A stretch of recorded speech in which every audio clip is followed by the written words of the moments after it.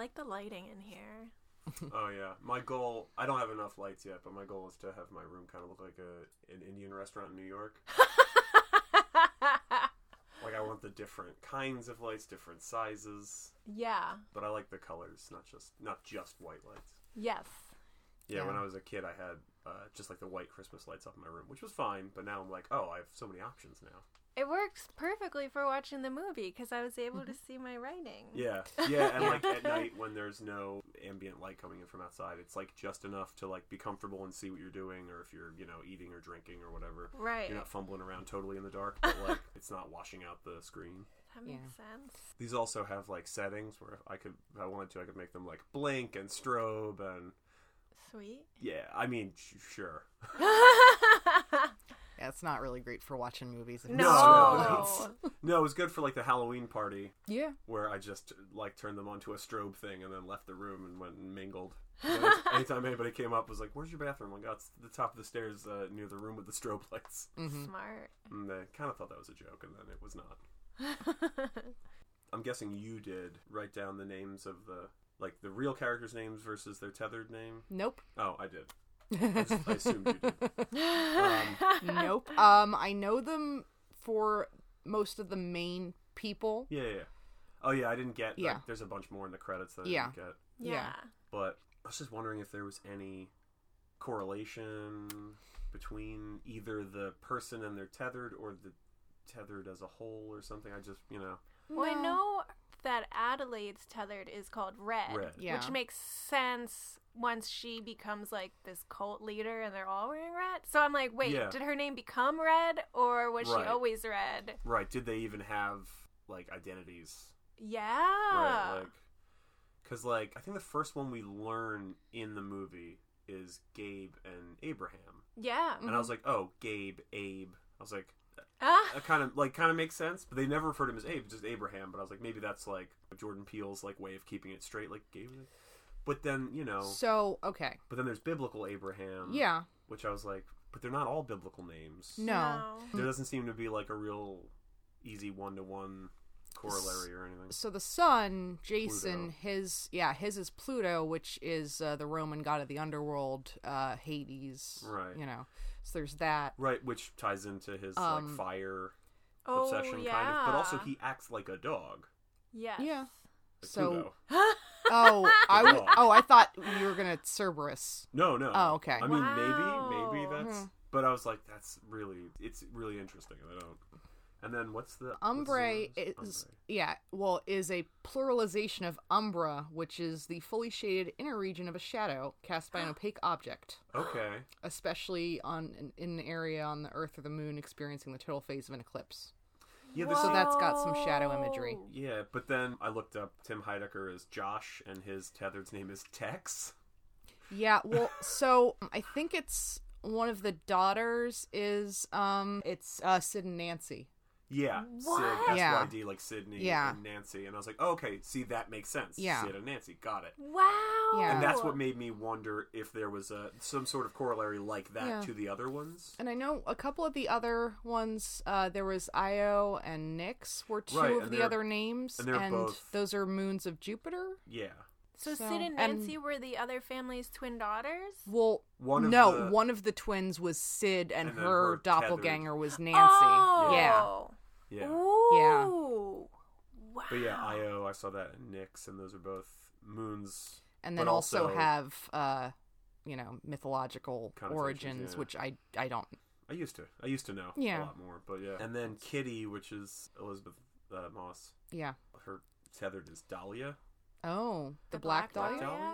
I mean, that's always where Because she was like cutting her face. So there's a lot of mirroring in this because of like the thematics of like they're us but they're underground, and it's like a mirror world down there, or a dark mirror. So there's and I think also like a lot of the mirrors in the movie are windows. Yeah. So it's reflecting that like little mirror trick in the thing where it's not actually a mirror, you're seeing something, but then also there's a reflection. Yeah. Right. There's a reflection, but there's something beyond it. Yes. Yeah. Wow. But there's a lot of like parallels back and forth. Like the easy one is in the beginning on the boardwalk.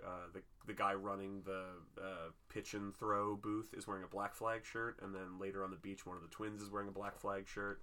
The Black Flag logo is those 4 bars that are supposed to represent like a flag blowing in the wind. Right. But those 4 bars also mimic the 11:11. It was on the Jeremiah sign and the clock.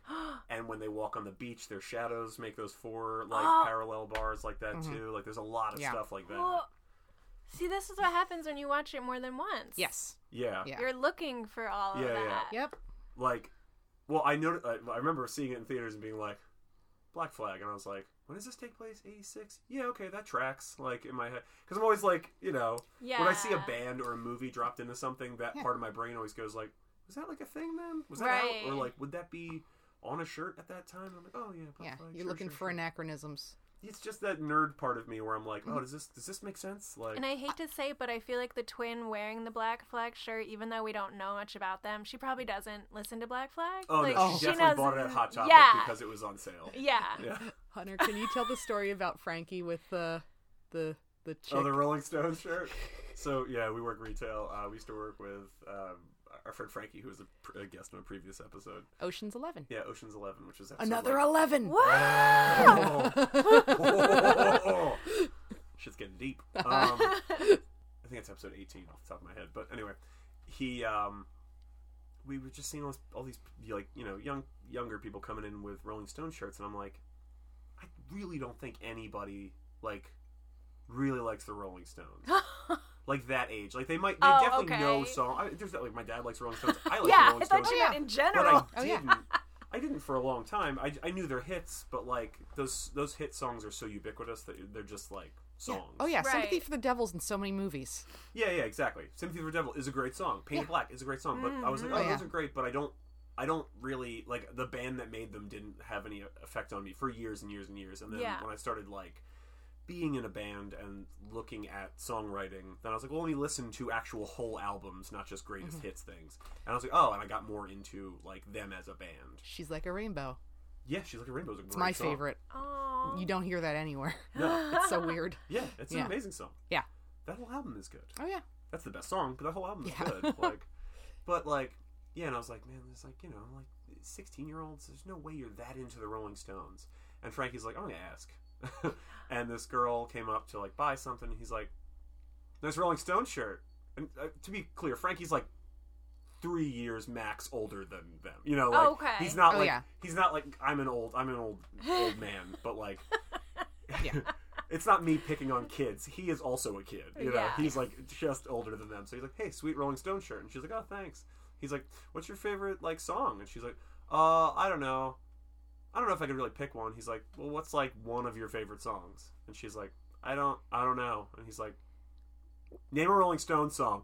And like by this point I was just under the counter laughing like uncontrollably because he got so aggressive so fast. He's in the military, so he like has that, he has been like had that like authority baked into him now. Right. So he's like, name one song. Like and this girl's like, I don't know, I just want to pay for this. And he's like, all right, fine. And I was like just down on the ground dying. And I was like, you're such a dick. And he was like, I just wanted to know if she even knew who that was. Right, point proven. Yeah, and I was like, fair. I mean, yeah. Name one song. Name one song. Oh boy. And God, they probably like have like 100. What it is? Oh yeah, they have 100 songs you definitely know, but like it's like I've told the story before. I think Nora and Jesse had like a best of collection that was 50. The Rolling Stones are still a band. Yeah. They were a band when my dad was younger than I am now, and they're still a band. Like they're still touring too. Yeah. It's wild. Yeah, shockingly. Yes. Yeah. Yeah, man. And like they've been putting out albums for like ever. Right. But I think I've told this story before. Like my friend said that Mrs. Robinson was his favorite Beatles song, and I was like, it's not a Beatles song. It's Simon and Garfunkel. Oh. And he was like, oh no. And it was because of like LimeWire or some streaming thing where it was labeled wrong. Mm-hmm. Oh, but he just he just was like, oh, I think that's the Beatles. It sounds vaguely like the Beatles. Where I'm like, sure, it's people singing in harmony. But like, whatever. They're American and the Beatles are British. It's fine. But like, I think people are like, oh, I think I like the Rolling Stones because I think I know their songs. But again, if pressed, they're like, I don't know that I could definitely name a Rolling Stones song. Right. And like they just sell them at Walmart and stuff. So you go in there and you need like a $7 T-shirt because you're like, oh shit, I spilled something on mine. Yeah. And you're like, yeah. We were just watching an episode of Always Sunny in Philadelphia, and the whole story is around them trying to go to a Jimmy Buffett concert. And they're calling themselves like Parrot Heads. But then they start singing that what is that daiquiri song? Oh, about the guy who puts the ad in the paper. Yeah. Oh, the Pina Colada. The Pina Colada song. Yeah. They keep singing the Pina Colada song, yeah. and Dennis has to keep telling them, that's not Jimmy Buffett. Yeah. But it sounds so much like him. Right. If you were to ask me, gun to my head, Hunter, are you 100% sure that's not Jimmy Buffett? I'd be like, I am not. Yeah. I'm not 100% sure. It's called Escape. Yes. Escape, the Pina Colada song. Yeah. Oh, wow. It was in Dirty Work. It sure was. Your favorite. I love Dirty Work. It's a terrible movie, but I really love it. It is bad. I love Norm Macdonald. I don't. It's one of those like dirt comedies where like late 90s yeah. SNL alum. Norm Macdonald is the lead. Artie Lang is in it. A bunch of people. Chris Farley. Chris Farley. Oh, wow. Yeah. Yeah. And it's like mid 90s, but like Adam Sandler's in there for a hot second. He plays the devil in possibly the best scene in the whole movie. Gosh. Hunter's favorite. Yeah. It is. It's great because it's so insane and it's really funny. Yeah. It's I don't remember how they're trying to raise money, and so they submit to like product testing, but so it's for like a brownie or whatever, and they're like, oh, there's all these potential side effects for it. So he hallucinates that he's and in his hell. His friend is like, oh, I think I'm a little itchy, and Norm's just like white knuckling like the steering wheel as they're driving home, like sweating, and it's kind of like the shot in Mandy of like Nick Cage covered in blood, like driving and like ha ha ha ha. It's that, but it's Adam Sandler dressed in like a Halloween devil costume, like red, hood with little ears and stuff, and he's at a like a spit roast, like turning a pig, like cooking it, and he's like, "We eat the pig and together we burn," and like then he just laughs, and it's so insane that it's my favorite thing. Yeah. Was that a good impression? It's decent, yeah. It's a lot louder than Adam Sandler. Oh yeah. It's that like shabadoo thing that he did for like 10 years. Oh, wow. That he made $1 million to. Yeah. Good for you, Adam. Yeah, I mean, whatever works. Yeah. Hate watch, great watch. Hate watch, great watch. Hate watch, great watch. I hate them all, but I just can't stop. Hate watch, great watch. Hate watch, great watch. Hate watch, great watch. I love them all, but I just can't stop. I love it. I hate it. I love it. I hate it. I love it. I hate it. Please don't overrate it. I love it. I hate it. But we're not talking about that. All right, you wanna open it up? Yeah. All right. Hello, excellent humans, and welcome to Hate Watch, Great Watch. I'm your host, Allison Yakulis. I'm your co-host, Hunter Bush, and our guest today. I'm Jess. Hi, Jess. Hi, Jess. Hi. Some people call me this Jess. Yeah, that's what is in my notes. I was like, I actually don't know her last name, so she's gonna be this Jess. It's not a... Don't worry about it. Do you have warrants? Like, I'm at a state in my life where I'm trying to figure out my name. Oh. I got married a little less than a year ago.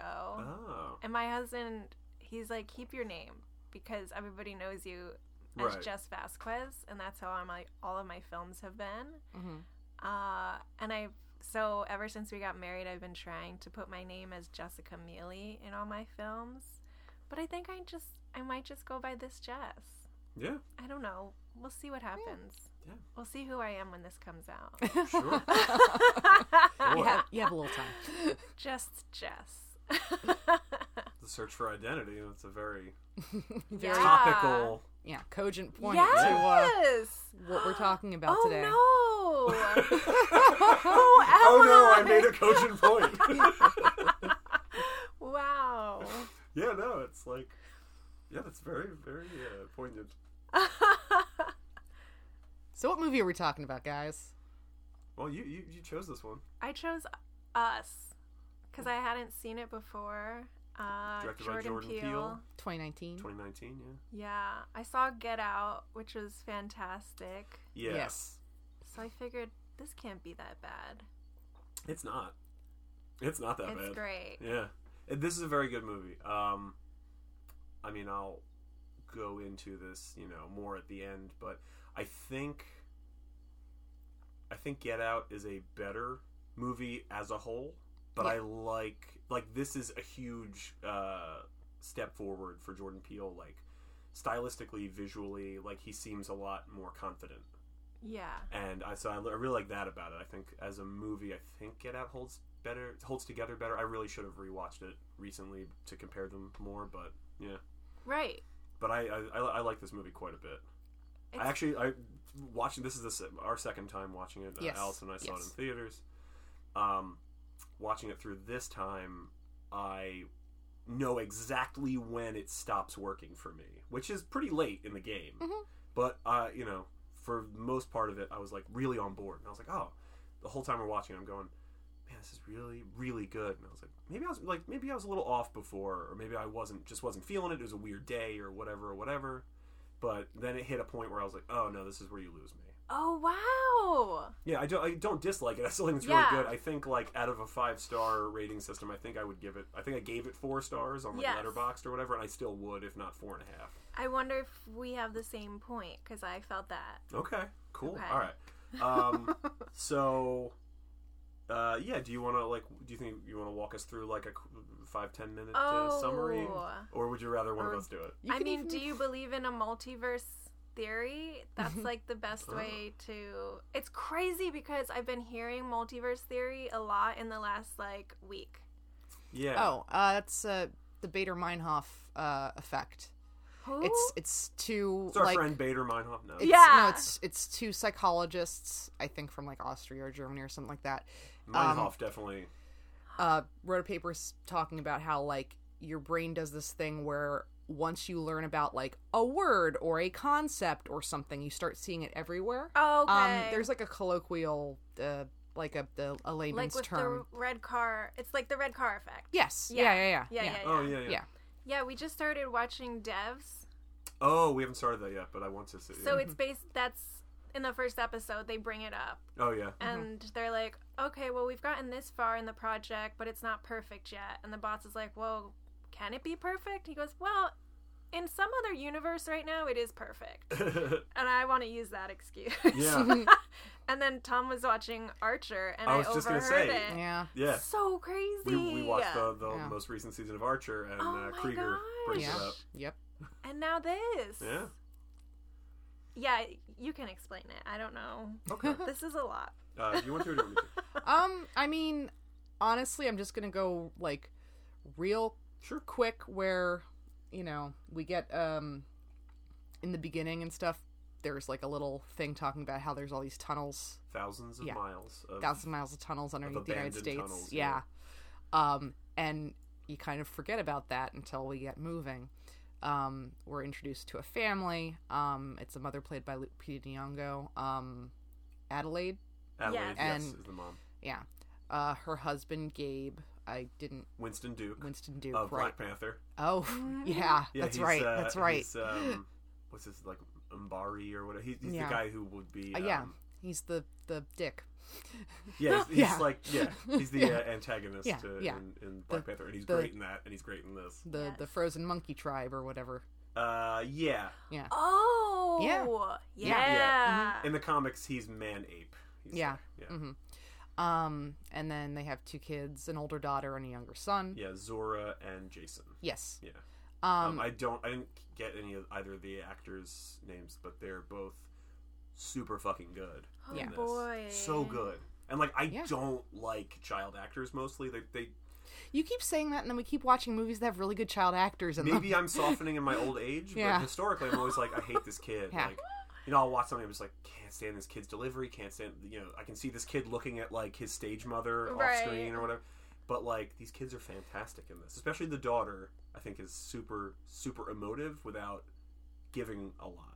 I mean, so maybe also we have higher standards for child actors now in terms of what they have to do to get the role. So I'm very sympathetic to the process of being a child actor. Sure. Were you a child No. actor? No. I've heard horror stories, and my heart goes out to all these kids. You know, it's long days on set, even if you're not enduring like abusive parents who are like, oh no, go work. Or like the Macaulay Culkin thing of like, well, we're gonna milk you for all the money, or like.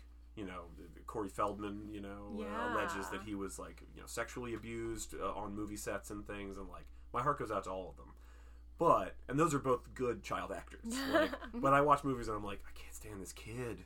Why is this kid even in this? Yeah. But this is a post Dakota Fanning world and a post Haley Joel Osment world. Yeah.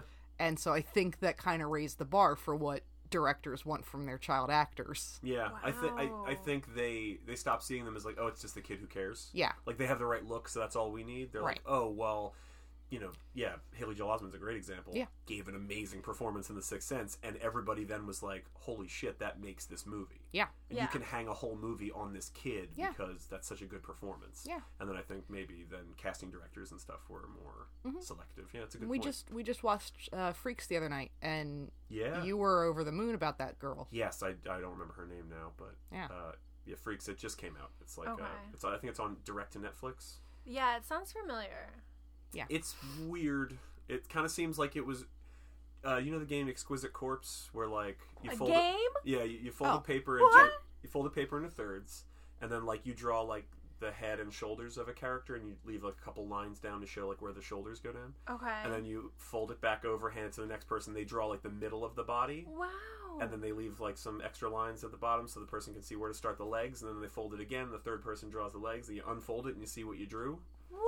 So it's like, oh, I drew a zombie head and shoulders on like a spaceman body with gorilla legs. Wow. Or whatever. It's just like like a camp game. Yeah. That kind of thing. Yeah. The movie kind of feels like it was written like the Freaks kind of feels like it was written like that, where it's like they wrote into a corner and then we're like, all right, let's write ourselves out of it. Yeah. And like I kind of admire it, but it's really wild and it keeps making these crazy turns where I'm like, But the girl who's the lead in it, I'm gonna look her up. But let me get her name. She pulled it off. She's great, and she gave me like young Drew Barrymore vibes. Oh. From her like performance and like intensity and stuff. And like Drew Barrymore was a fantastic actress as a child, especially. Like, it was amazing. Interview with the Vampire is That's where a lot of people point. Kirsten Dunst. Oh, is it? Are you fucking? Oh. Yeah. Then what the fuck was Drew Barrymore in? E.T. Firestarter. Oh, that's right. Okay. The other I've definitely blonde seen one. both of those. I always fuck them up, and they were both in Charlie's Angels, so that really screws with me, I think, I don't right? know. I haven't watched... I Is it? didn't I don't watch the remember. modern Charlie Angels. It was Kirsten Dunst? Yeah, I thought it was Kirsten Dunst, Drew Barrymore, and No, Lucy Liu. it- No? Who was it? No, Cameron Diaz. Oh, it was Yeah. Cameron Diaz. Oh my Another god. blonde Lucy Liu. one. Yeah. So turns out I'm just terrible with blonde actresses. Turns But out. no, I that's mean, Yeah. Interview with a Vampire is a great example. Yeah. Yeah. No, that's another amazing performance Child from actor. a young actor, yeah. Yeah. Yeah. The girl from Freaks, her name is Lexi Kolker. Okay. Watch out for her. She's Yeah. great. Yeah. She's really good. Anywho, we're also not talking about Freaks. This is my fault this time. Yeah. So we Oh. meet the family. Oh yeah, we meet the family. They're on Ding, ding, vacation. ding. Yeah, exactly. Good Hi, call. Tina. We meet the family. They're on vacation in Santa Cruz.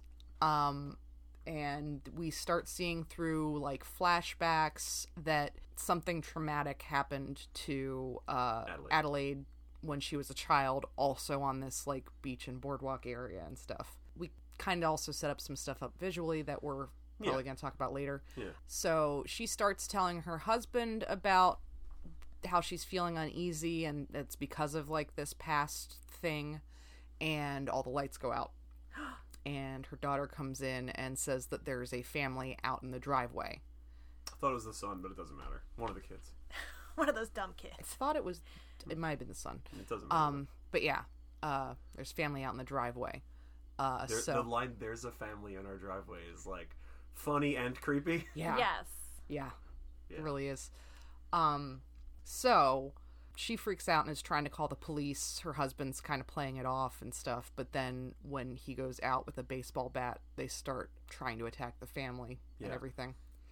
And, they The get family in the driveway is them. Yeah. It's us. It's us, yeah. Yeah.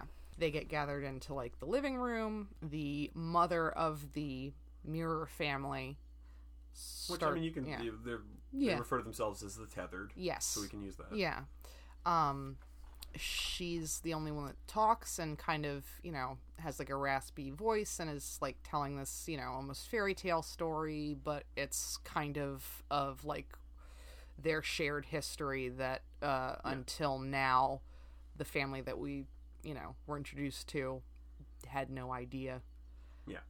Basically that, like, this, the Tethered have to, like, live their lives as the people above ground do because they're joined. And yeah, there's a line about, like, someone learned to copy the body but not the soul, so it's one soul sharing two bodies. Yeah. So that's kind of how they are somehow linked. Right. We have a pretty lengthy action sequence of... It's a home invasion movie for a while. Mm-hmm. Yeah. Of, each person kind of squaring off against their doppelganger in different ways and different areas. They end up running to a friend's house that we're introduced to earlier. On the beach, yeah. And it's... Tim Heidecker and Tim and Eric, yeah. and Elizabeth Moss. Yes. Lately of Invisible Man. Yeah, and they have twin daughters. More twins. Yeah. And so we see the Friend family all get murdered before Lupita Nyong'o and company arrive. And so they kill off the doppelgangers of Tim and Elizabeth and the twins, and then decide that Adelaide's like, we have to go, like, they know that we're gonna be here because she's me and this is what I would do, right. So we have to run to Mexico. So they all get in the car and they're gonna go. The sun comes up because this all happened at night, and it turned, we also saw, like, the news that, like, this is happening everywhere with everybody. Yeah.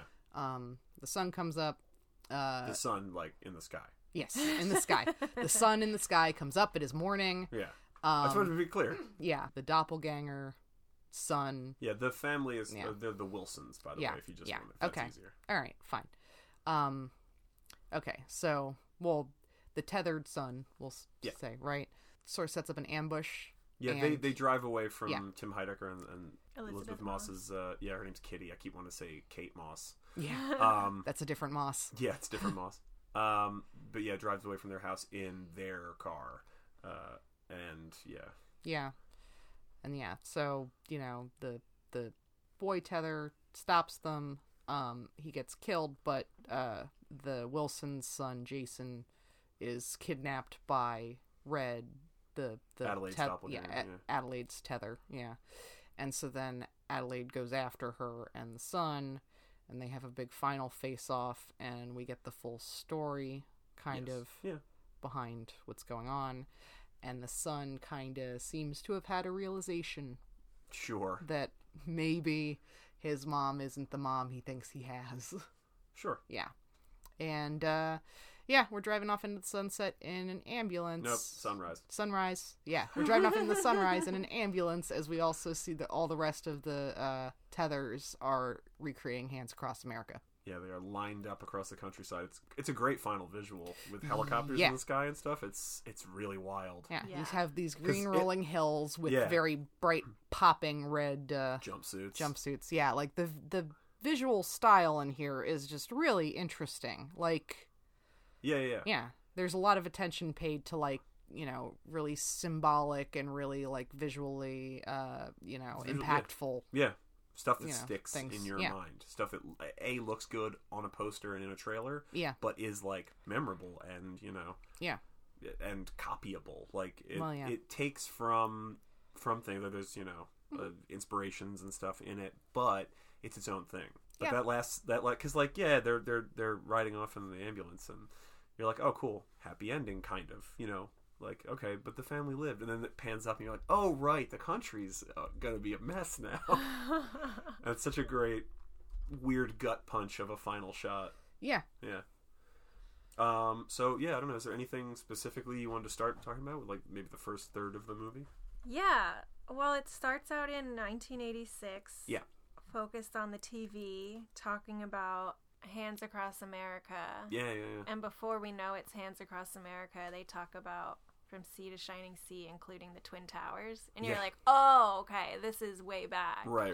Yeah, it says from the Golden Gate Bridge to the Twin Towers. Yeah. And then we see a commercial for Santa Cruz. Mm-hmm. And then this mother, father, daughter on the boardwalk. Yeah. And then we get the text, Santa Cruz, 1986, which I thought was unnecessary, but okay. Yeah, you laid that track of like, okay, I understand that this is the past. And like, yeah, and it's young Adelaide, and her father is at the pitch and toss game or whatever, and he wins her a prize, and it's the Thriller T-shirt. Yeah. Yes. And I mean, I guess you have to specify, because like I guess you could win a Thriller T-shirt today. Yeah. Right? Like, that seems like a boardwalk thing to win. Yeah, sure. Yeah. I don't know, maybe that's how everybody was running around with all those Rolling Stones T-shirts. It's true. Maybe she was just like, oh, my dad won it for me on the boardwalk. Yeah. And then I was at the kidnapped. pitch and toss. Yeah. Yeah. So these parents are not happy. What you're saying is Frankie is lucky to have survived. Oh, definitely. Because that young tethered girl in disguise could have killed her. Oh, yeah. Oh, man. Well, although, so, this is something that's, like, pointed out in trivia and stuff like that, and it's also something that you might pick up on watching the movie, but, like, the tethered don't seem to really want to kill people that aren't their doppelgangers. They'll, like, fuck with them, but they won't really be as aggressive as they are with their actual other person. I don't know if it's like turf sort of stuff or if there's any kind of like mystical reason why. Yeah. I mean, I don't know. I mean, that's not in this movie. Like, that's not. No, I know, something put forward. But like that is something mythologically, in the Joseph Campbell like Power of Myth hero cycle thing. That's a very common thing of like you create the thing that destroys you. Like, usually you are the impetus for your own destruction in a hero cycle. Yeah. And it's usually some kind of perverted version of you, a doppelganger thing. Which is why, like, comic books, modern mythology, there's all these, like, Shadow and Bizarro and... Yeah, exactly.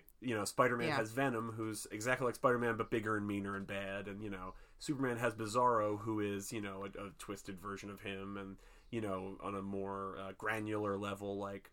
Lex Luthor is the opposite Superman because instead of being strong, he's smart. And instead of being an alien, he's, from here and very like Earth-centric. And, even though they think they're coming at the saving the world thing, but they're coming at it from different angles. Mm-hmm. Also, he's bald and Superman has a wonderful head of hair. Yeah. Yes. It's so much to process. Yeah. Yeah, so these parents they're not really happy together. It's not a great relationship. There's a lot of bad marriages in here. Yeah. Oh, yeah. Yeah. Tim Heidecker and Elizabeth Moss are so goddamn waspy and shitty to each other. I loved it. They're both individually despicable, and then they're also terrible to each other. Yeah, also, it feels like a good match. Tim Heidecker is fucking exhausting. Like, he's a friend you definitely probably have, or somebody who is just exhausting. Yeah. But yeah, so the little girl is left with her dad who's not paying attention so that her mom can go to the bathroom. Yeah. In the 80s, 1986. So I guess this must have been like right before like Stranger Danger? Maybe. I mean, because I'm thinking like because the 80s is like when we finally realized, oh right, random people can just take our children. Although statistically unlikely. Most of child abductions are actually like by a parent. Someone usually who knows usually from like, divorce proceedings, and they don't actually have custody and they take the kid anyway.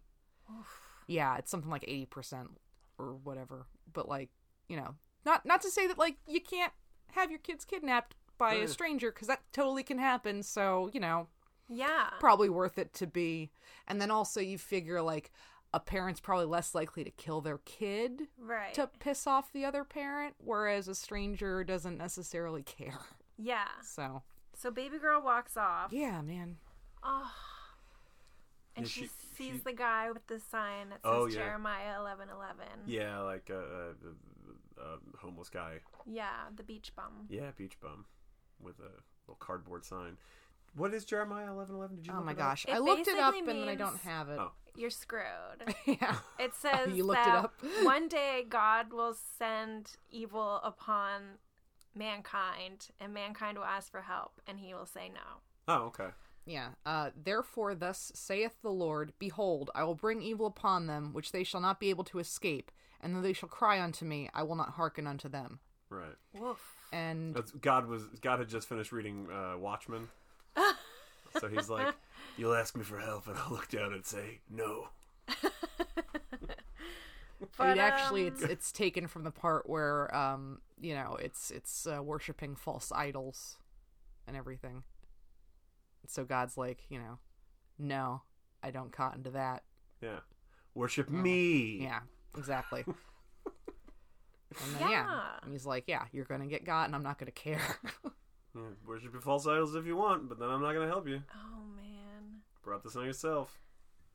Yeah, which definitely becomes clear later. But yeah, she goes onto the beach, and then she goes into the tunnel to quote-unquote see herself. Yeah, where it's, clearly there's called? nobody in there. It is the Shaman's Vision Quest, which is really mixing metaphors. Not metaphors there, but I mean, like...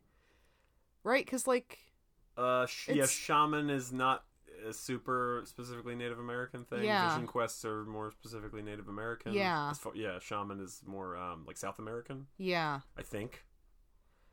But later on, in the present day, we'll see that it's turned into Merlin's Forest. Oh. But still says find yourself. Oh yeah, like the inside is similar, if not exactly the same. Oh, it's exactly the same. I wasn't sure if it was totally... Even down to the owl. Oh, the owl is definitely still there, but I wasn't sure if they'd repainted anything. But yeah, it's like different audio playing inside, but they just changed the sign. Yeah, they rebranded it. Yeah, which is, I mean, a big thing that I think works in this is the concept of like appropriation and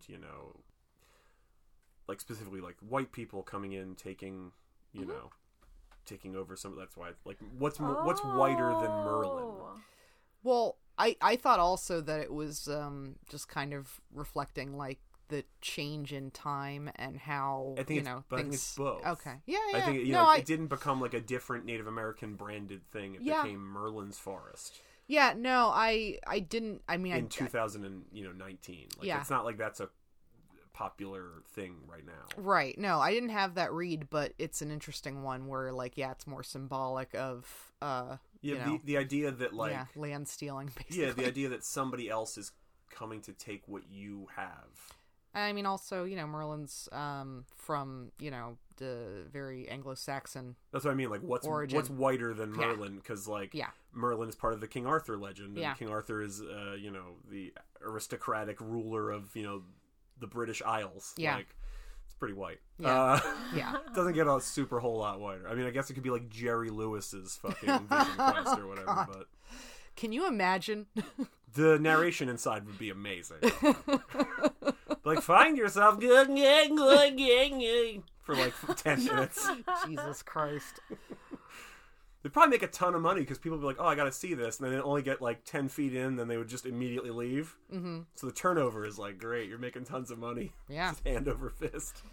Only have to clean the first third of it. Yeah, the rest of it's just a fucking wasteland. You only have to paint the first hallway. Yeah. After it makes that first deer leg to the left, you're just like, I don't gotta do it. But yeah, this girl, I think it's her birthday too. I'm pretty sure they mentioned that when he was asking her what prize she wanted. I don't know. Maybe it's worth checking that. Yeah. Oh. I don't think it matters. No, but I mean, like, that's an interesting detail, yeah. Well, yeah, because, like, if it is her birthday, like, symbolically, that's, Oh, yeah. Because it would also be the Tethered's birthday, technically, and then also, birthday, kind of thing. But she's kind of brave. She has no... Yeah. She's not, really scared of anything because she walks off from her parents aimlessly, it seems, passes by the scary beach bum, goes onto the beach by herself where it's complete darkness, and then wanders into this maze of mirrors. Yeah. The owl pops out. She doesn't scream. No. The lights go out. She still doesn't scream. Yeah. She's very cool, calm, and collected. I think later on we're meant to understand like that she feels something. Yeah. Like the Red has that dialogue about like, and we were special, that kind of thing. So I think like they have like a better connection, or a stronger connection, or they're closer than the other. Like everyone else, theoretically, is unaware that they have a tethered, but she, at least for this like moment at this time, like felt that she did. She's mature. Yeah. And I think she's bored. Yeah, and like her not parents, challenged. And her parents suck, and like right. Yeah, I think she's just like there's something calling to me this way, and like that's my birthday. Yeah. So I can do what I want. Yeah, so she's in there. The her lights on the beach, go by off. the way, is a gorgeous shot. Like like backlit by the lightning and stuff is like such a good shot. So worried for her. Yeah. She's in a maze of mirrors, but then she sees her own back, which you can't see in a mirror. Yeah, no. And then her eyes get really big, and then we just see a room full of rabbits in cages. Opening credits. Yeah. Yep. And I'm like, what is this? With that like Latin choir music. Yeah, which is great. know. They use it really sparingly. Yeah. But it's always like really cool and really kind of fun every time. Yeah, like it's real.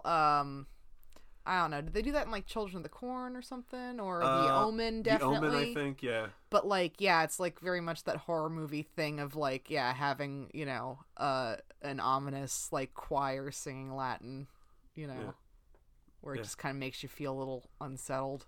It's just all these rabbits as we right from it. So many rabbits. Yeah. I read that Jordan Peele just doesn't like rabbits. He thinks they're creepy. Wow. So here's the thing is like, I think I might have mentioned this when we first watched this. I don't think that this is actually the intended symbology, but it reminded me of Alice in Wonderland and the White Rabbit. Sure. And also the second book is Through the Looking Glass. Oh, yeah, sure. Whoa. Yeah, that's a good point. But, I mean, that's also a thing that just happens where it's like, if you put a bunch of symbols in your book or movie or whatever, somebody's going to have some kind of connection to it. Right. And that's the thing. That's kind of my overall feeling, is that there's a lot in this movie, and I don't think all of it, I mean, even if it's not all intentional, like that might be intentional, might not. Yeah. But there's a lot in this movie that I just think it's like too much. There's too many like plates in the air, kind of. Yeah. Because I think it's addressing a lot of issues. Yeah. And a lot of like topics and themes and stuff, but it's less focused there, because there's so much. I don't think anybody could make a movie that covers all that kind of ground in relatively brief runtime. It's not an especially long movie. No. And it's not especially dialogue or backstory heavy. It's not people info dumping every 5 minutes. So yeah, no, we have very nicely paced action sequences where we take our time with it and spend enough time doing that. Yeah, they're simple, not overly complicated, but they're really tension heavy. And I will say a lot of the info dumping that he does do is done in whimsical ways, which makes it more palatable as well. Yeah. Because a lot of it's Red saying things almost in kind of like she's telling us a bedtime story kind of way. So, okay, do we want to just talk about the backstory?Ure, yeah. Did you want to go through the whole actual timeline thing, or? Yeah. So, we get three instances of backstory. Mm-hmm. And the first thing is Adelaide, their first night, after the beach. She has been getting more and more anxious since arriving in Santa Cruz. Well, what's her husband's name? Gabe. Gabe. Since Gabe mentioned going to the beach, and she tells him I had a bad experience there, and he's like, well, we'll leave by sundown, and she's like, fine. They go, and at one point, Jason wandered off to go to the bathroom. Yeah, and she freaks out about it. She freaks out, and they were gonna leave anyway. So Gabe's like, all right, well, let's just pack up. We'll all go home, and then he, asks her hey, what's up? You seem, especially tense and weird. She's staring out the window, and it's a great shot because it's not, Lupita Nyong'o. It's her reflection in the window with the tree outside, and also, she tells we're us. seeing the back of her.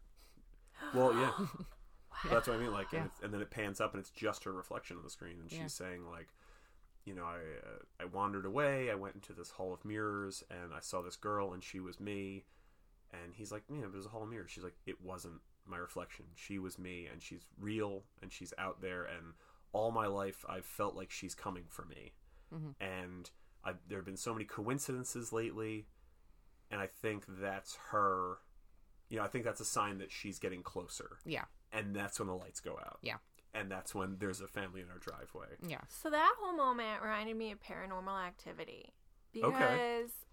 We haven't seen that, so... What? Yeah. Have not. No? Oh! Well, the Somehow premise never saw any is of them. that this woman is married and never told her husband. By the way, I had an air quoting imaginary friend when I was little, and I don't really know what happened to my imaginary friend, so this might be my imaginary friend fucking with us. And it's like, I ask my husband all the time, please tell me all your secrets. I don't know how crazy they are, but I need all the information I can get, because if you have some doppelganger out there that's going to come and kill us, I need to be prepared. She blindsided Gabe. So, okay. I mean, I actually do have that as a note, because he's like, how come you've waited this long to tell me? And I'm like, have you really told your husband all of your childhood traumas? Like, is that a thing people do? Because, like... Do a lot of people have traumas? Maybe that's it, though. Maybe, but, like... Well, I know I haven't told you every little thing that's happened to me that's, like, been kind of fucked up. I've told you a couple of, like, the important ones, but, Well, I think everybody does have trauma, because trauma is not quantifiable. It's whatever's the most traumatic thing to you, and for some people it's like, I didn't win the spelling bee, and for other people it's like, my whole family was murdered by a polar bear. It's a sliding scale. Yeah. But I think everybody does. But then, like, how do you bring that up, though? Because you don't want to bring it up too early in a relationship, because that seems crazy, real crazy. Yeah, and like, but she should have told him before they came on this trip. If they're anywhere near Santa Cruz, she should have been like, by the way, this is not their first year. Yes, they've been coming back here. It seems like they've been here, at least ever since they had kids. There's like pictures of the kids younger on the wall. Yeah. And the kid, and like, but yes, I would be like, can we vacation somewhere else? Yeah, it's a little weird. Just say you have warrants. You don't have to come clean. Just be like, I can't go there. I have warrants. I can't. I'm a scofflaw. I'm going to always suspect you. That's where her family stayed when this whole thing happened, I guess. Because then there's the ballet bar that she comes across and a picture of herself. It's her family's cabin. Wait, I thought that the ballet bar wasn't actually there, but it was just that she was, like, remembering herself. No, I think the ballet bar was. It was actually there. Because when she enters, the camera's, like, behind the ballet bar, and I remember seeing it and thinking, that's weird. Do they dry their clothes on that? And then she's like, oh, there's little me. Yeah, that's weird that they made her a little studio. Yeah, no, I thought that was just, like, a physical representation of, like, her remembering when she was... Like, what she sees young her there. Yeah. But that, I think, was the only imaginary thing there. Okay. Yeah, I thought the ballet bar was real. Maybe it's not. But I don't know. They've been going there. They've been going to this cabin her whole entire life. Yeah. And then she has the cabin, and her and Gabe are constantly going. And I'm like, girl, like, no, she should have said something. Yeah, so, man, now that you mentioned that, okay. Put a pin in that, because I do want to come immediately back to that. But let me finish explaining this backstory, because it's important to what I want to talk about. Okay. Mm-hmm. So, the rest of the backstory we get in 2 parts from Red, Adelaide's Tethered. Yeah. And the first one is a straight-up bedtime story. It starts with, once upon a time there was a girl. And her shadow. It goes on to, like, she had a shadow, and whenever... It's about the two of them. It's about, like, surface dwellers, the Wilsons, and then the tethered Wilsons. Mm-hmm. And it's like, when the girl ate, she got her food warm, and but her shadow had to eat rabbit raw and bloody. Mm-hmm. And she's like, on Christmas the girl got toys and they were soft and cuddly or whatever, and she's like, but the shadow got sharp things that were so sharp they cut her hands to play with them and stuff. And the girl met a handsome prince and fell in love, and the shadow met Abraham, and it didn't matter whether she loved him or not because he was the prince's shadow, which is horrifying. Like, this is all like wildly fucked up, and I really like this backstory. Like, this really works for me. And so yeah, then the girl had a daughter, and the shadow gave birth to a monster, and then the girl had another child, a son, and he had to be cut out of her, but the shadow had to do it herself, which is also fucking horrifying. I think that's all we get in that first one, really, right? Yeah. And then the second one is more, it's less metaphorical, and it's more specifically like, it's Red telling Adelaide, you know, that night, you remember wandering away from, you know, wandering away from the family and coming down here, and, you know, and it's revealed that the tethered, you know, little girl, Adelaide, choked out Adelaide. Yeah. Drug her back, handcuffed her to a bunk bed. I don't know. And then I question all of that. And then Hunter's gotta swapped clothes with her, and then she went up and, you know, replaced her on the surface, and now tethered Adelaide was down there. Yeah. So basically, Okay. the Adelaide that we've been following the whole movie is really a tethered that learned to live on the surface. Right. Yes. And Red was the little girl that we saw walk away from her parents at the Midway. Right. And come upon this girl that looked just like her. Right, which is why Red can talk and none of the other tethered can talk. Right. Even though her voice is, like, fucked up, that's because, she was... I think it's symbolically that she was choked by the tethered girl. But also it's probably disuse because she doesn't have anyone to talk to, so why would she talk? She communicates with them through, like, hand signals and grunts. Yeah. Because that's what they understand. Right. But... yeah, that's where you lose me. That second bunch of backstory, I'm like, I don't need this. Yes. I don't need this in the movie because it makes me have too many questions that I wasn't asking before. Right. Right. Well, because that's the whole thing, is like when she's talking as Red and she's telling this whole backstory of like humans built this underground and they were scientists and they wanted to split the human into two, but they couldn't figure out how to separate the soul. Something, right? Yeah. Which is like already like I'm like, that's an interesting concept, but I don't think we need it. Right. And then she's like, well, also, man, there's so much. I guess he was trying to make it a little bit more plausible than just having it be totally supernatural, but then at the same time, it's tenuous. Yeah, well, he was trying to put reason behind it. Putting it too firmly in the real world makes me go, where the fuck did you get... Okay, I looked it up. 2019 when this came out, rounding, the human population of the U.S. is 300 million people. Where do you get 300 million right-handed brown leather driving gloves? But not everybody is in that one location because there's all these tunnels all over the place. Right, but she implies that, like, you know, this took a long time to plan. Right. And, like, I even will get... because I was like, where the fuck did you get these jumpsuits? Yeah. I'll even give you a pass and say, maybe that was the company, the scientist company that created the tethered, maybe that was all their jumpsuits and they found a storeroom or whatever and we're just not shown that. That's fine. But the right-handed driving gloves, for no reason... yeah. Because...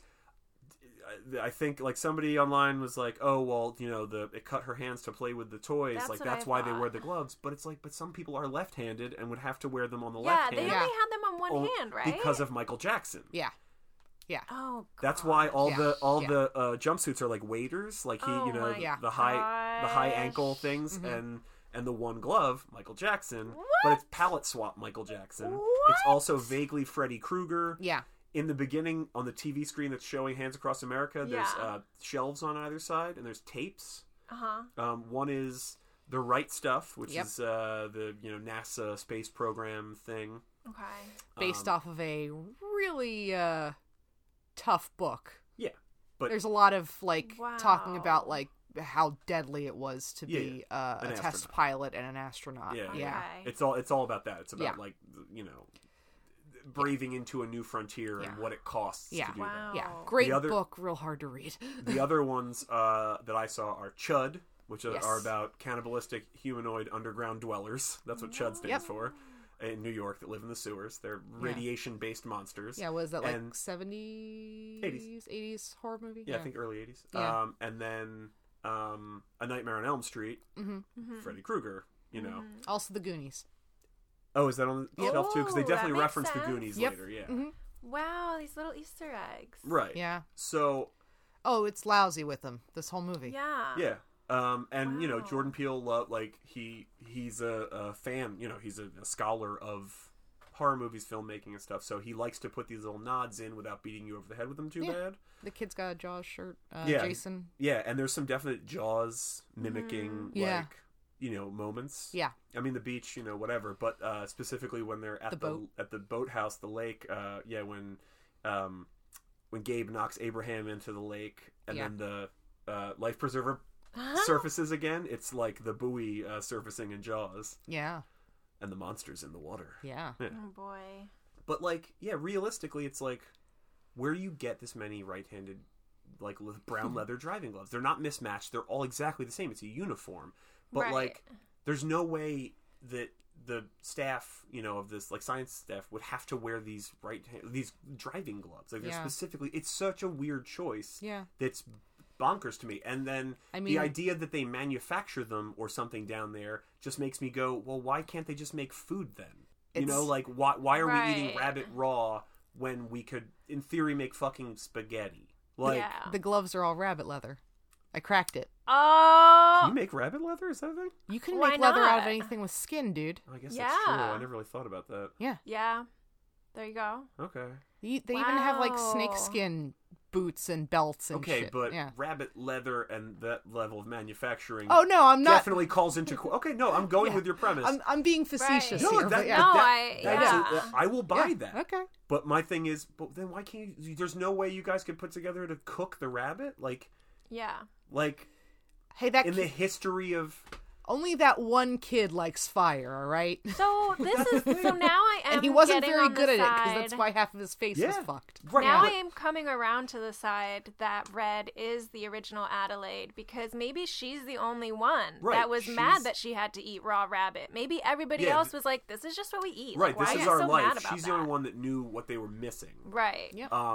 But instead of being like, well, I can teach you guys how to cook rabbit, and then I can be, you know, the savior of the tethered race. She's like, no, I'm going to be the Che Guevara, and we're going to militarize and go, like, which, again, makes a kind of sense, but it's so wild to me. Like, yes. Well, it's how we got World War II. And if you could... Oh, elaborate on this. A big reason for World War II was Germany had a bunch of sanctions on them from World War I. It caused a lot of anger and poverty in Germany. Right. And that's what allowed the rise of the Third Reich, was the dissatisfaction with living conditions and the memory of what life used to be like and shit like that. That's what allowed Hitler to come to power, and then we get World War II. That tracks. And that is so kind of what is happening. Yep. She is the Hitler of the underpeople. I need more coffee. But again, like, I don't mean Hitler in the way people use it on the internet. This is actually historical parallels here. Right. You could just as easily say she's the Alexander the Great. She's not a Hitler. She is Hitler. Right. She is someone militarizing her people. Yeah. To No, rise seriously. up. Yeah. I guess I think that the writing just could have been a little bit smarter, because when I'm watching it, I'm just like, I don't buy it that she's the original Adelaide. But now that we're discussing it, it's like, okay, yeah, it could make sense. But I think what threw me off is that she says, when I met you, like, she goes through this whole notion of, like, I was underground and then you left your parents and I went upstairs and I met you and I wish you would have taken me with you. Yeah. So that's what throws me off, because it sounds like she was originally from the underground. Yeah, the wording is really ambiguous. Yeah, I thought there were definitely parts where it was like, I wandered away from my family, and you think it's the family above ground, and it's really the family below ground. But then I feel like there was, in fact, a bit of dialogue that was a little, like, inappropriately phrased. The part where she says, I wish you would have taken me with you.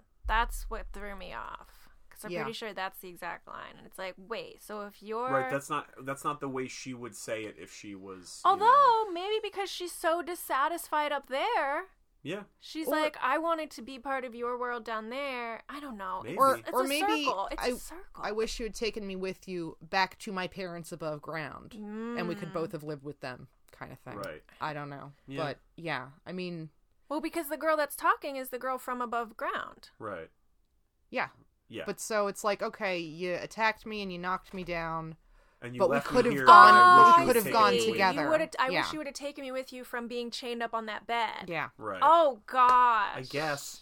But again, it's such a reach, and it just seems like such weird acrobatics to not give away the quote-unquote reveal. Right. Yeah. Which is my other problem. I'll front load this with my other big problem with this. I think you could lose that last bit of backstory. Yes. I'm on the fence. I like discussing it now. Mm-hmm. It does make sense, but it seems like a stretch to me. Oh yeah. So I think you could lose it, and the movie is still very effective. I mean, I'm still on board. And also that final in the car, final flashback, visual flashback of exactly what happened and the swapping and whatever. And then we cut to, like still in the car, cut to Jason, and he has seen his mom, like kill her doppelganger. Yeah. And he, doesn't trust her. Like that's what, she pulls him out of the locker and she's like, she's like clears her hair out of her face and she's like, look, it's me. It's still me and whatever. And it's like that's such a weird, because it's like, well, they look like us, like they, Yeah. So In like fact, showing you that it's you doesn't, showing him that it's you she doesn't. had the matter. longer hair though. Yeah, yeah. No, Yeah. but I Yeah. mean, like just showing your face doesn't Yeah. prove Yeah. like it's not about how you look, it's about who you are, and now he Right. doesn't know who you are. There's actually a bit of like that as far as like ironic lines, Oh. because even while she's like talking to her husband about like feeling like Yeah, she's that, like, I don't feel like myself, and he Yeah. goes, you look like you. exactly Yeah. you look like yourself, Yeah. which Which is, I mean, which yeah. is really well written and Yeah. really well delivered, because Winston, it sounds like a tension diffusing thing. Yeah. Because he's like, oh, my wife is freaking out. I want to make her feel good, Right, But I then also don't want to validate this, what I think is a wild fear. right. So I don't want to be like, it'll be okay if she shows up. Well, because then Yeah. it makes it real. Yeah. He wants to downplay it and make it like, oh, no, well, you look like you. Ha ha ha ha ha. Yeah. But it's very, yes. Oh yeah. It reminds me of a story of twins who were not sure if they were the ones that they've been being called all their lives. I forget, they're these two twin Oh, wow. comedian brothers. They're Jewish. Oh, the Sklars? Yeah. Yeah, So yeah. there was a story on This American Life that apparently their mom used to always put them in. One was in a red baby diaper and one was in a blue, back when you would make your own Yeah. cloth ones and you'd put the pins. Yeah. And then she took them to the doctor's office, and when the nurse took them away to check their weights, she took those diapers with the colored pins off and put them in like Pampers diapers and brought them back. And the mom was like, oh shit, now I don't know which one is which. So she just had to kind of guess. They didn't find this out until like they were in their 20s. And they're like, what if I'm not me? And it's like, no, but you're always you. Right, Like, right, it doesn't matter what Well, your that- name is. It's that thing of like identity. It's like, who Yeah. am I if I'm not, So myself. Right. even if the son is like, wait, so you were originally from below, it doesn't matter. She's still your mom. She's still the woman that gave birth to you. Right, Yeah. but he also did just see her like savagely murder, which I listen. I'm because, all, like, I I mean, am also- 100% on team. You kill them. Yeah. Like Right. anybody comes into your house, you fucking kill them. Like Right. anybody shows up with your face wanting to take your life, you absolutely kill them. And when the cops show up, you just go, "Look at him. He's trying to be me. I killed him because he wanted to take my life. Oh man. Yeah. I took his life in a more, metaphorical way." But yeah, I think it's taking the tack of like, again, like the evil twin thing and stuff, and it's like that Simpsons episode, which I'm Yeah. guessing was probably off of, or not, It's a Treehouse of Horror. of Horror, yeah, where it's Bart's Hugo. evil twin Hugo that lives in the attic and eats fish heads. So shout out to Hugo from it's like, Movie John. The evil twin's always on the left side, and it's like, oh, his scar's on the wrong side. Yeah, and Bart just goes, "Are any of us really that surprised?" Yeah, yeah, and so I mean, like, it's the thing of like, well, Right. If you're the evil one. It's the Yeah. idea that Yeah. like that the tethered are bad, and the surface people are good, which Yeah. is like no, which I inherently think, yeah, no. I think it's that like you're taking a much more like nuanced view of good and evil than this movie wants you to take, which it's not even, I don't even think it's that it's what the movie wants you to take, it's that he's a child. Yeah. And these people, these tethered, showed up, tried to, they terrified his family, they killed people, they tried to kill them. He views them as evil because they're doing evil things. True. Okay. And then he was kidnapped and taken down there. Yeah. And, but then he sees his mom, like, savagely killing. It's not I can't believe I had to kill somebody. She runs her through and then chokes her and breaks her neck with, mountain manacles. Like, which is intense. Mm-hmm. Yeah. That's some, like, Steven Seagal movie level of killing someone. Yeah. And, and Steven Seagal is Steven Seagal, and, Adelaide is a mom. Like, she's like, not a Navy SEAL or whatever. Like, which is a great hero character for she's this great. whole She's story. great. Oh, she does She's really Mama good Bear. action roles. Seriously. Oh yeah, she's what was that movie? Little Monsters. It's not good, but No. she's great in it. Yeah, she's a like kindergarten teacher, and they're on a class trip to like a zoo or something, and a zombie apocalypse happens. Oh gosh. Yeah. But I think the character of Adelaide is great. Yeah. Like, she's a hero that you don't see often enough. So yes, we get that. We're in the car. You see this flashback of that lays out explicitly what happened, and that she was taken down and she was handcuffed to a bed and she was left there, and that if you didn't get it, and this is the last 10 seconds of the movie or whatever, and if you didn't get it by this point, it drives home that, like, she was the tethered, she's been pretending to be, or she learned to be surface Adelaide, and she's been living in hiding, and living a life waiting for this day to come. And Jason is looking at her, and he, like I said, he's a great actor. Like, just that look says way more, and I don't think we need the flashback footage. And her, like, look at him is just as good, and then she has this, like, tiniest of, like, smirk. Tiniest little bit, and then it just cuts to the overhead shot of the car driving. That's so much more impactful. He pulls his mask down. Yeah, he puts his which mask is back down. Something that he kind of does when he's anxious in the movie. Yeah. A lot. Yeah. And I think that's so effective, so much more effective than spelling it all out.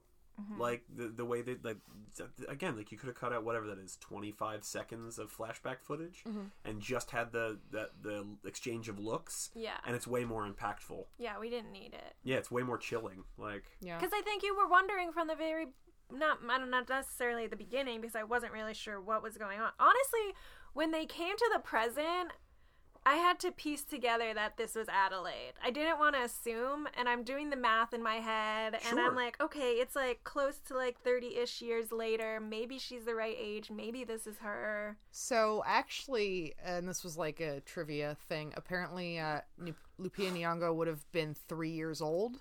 But so they fudged it a little bit. But like vaguely age appropriate. Yeah. Oh yeah. Within like 5 years probably. Yeah, I mean, I think what you're saying is, like, you wanted to make sure that, like, Adelaide wasn't the mom but remarried or something, like, Yeah. Yeah. I was like, okay, Lupita Nyong'o. I don't know how to say her name. Nyong'o, I think. Yeah. I want to say it right, but Lupita's character was I'm bad at Adelaide. pronouncing names anyway. So. But yeah, I just felt like it took us a while. It took me a while to really get there. Yeah, I mean, especially with horror movies, especially modern ones, where I think audiences expect a twist of some kind, or they expect reveals along the way. You kind of have to go like, well, I'm gonna guess this is you, until you explicitly know something. But like, there's always that, like, you're bookmarking it where you're like, I can go back and right, because all we see is the little girl with this shocked expression. So I thought, oh shoot, she's dead. Also, they gave. This thing bothers me about a lot of stuff. In the trailer for this, I remember the trailer has the shot that they show in that final bit of footage of tethered young Adelaide, like, reaching out and grabbing her. That was in the trailer. Yeah, it was. And that really bothered me that was in the trailer if it's such a big reveal later. And it's like, because every time we would cut back to that Hall of Mirrors, I kept expecting that scene, and it kept not coming. So then I was like, oh, well, that must be a huge reveal, I guess. Yeah. But, like, that's a shame. Yeah. But, and she has a really happy life. It's very evident. The writing is, I think, for the most part, the character writing is done really, really well. Yeah.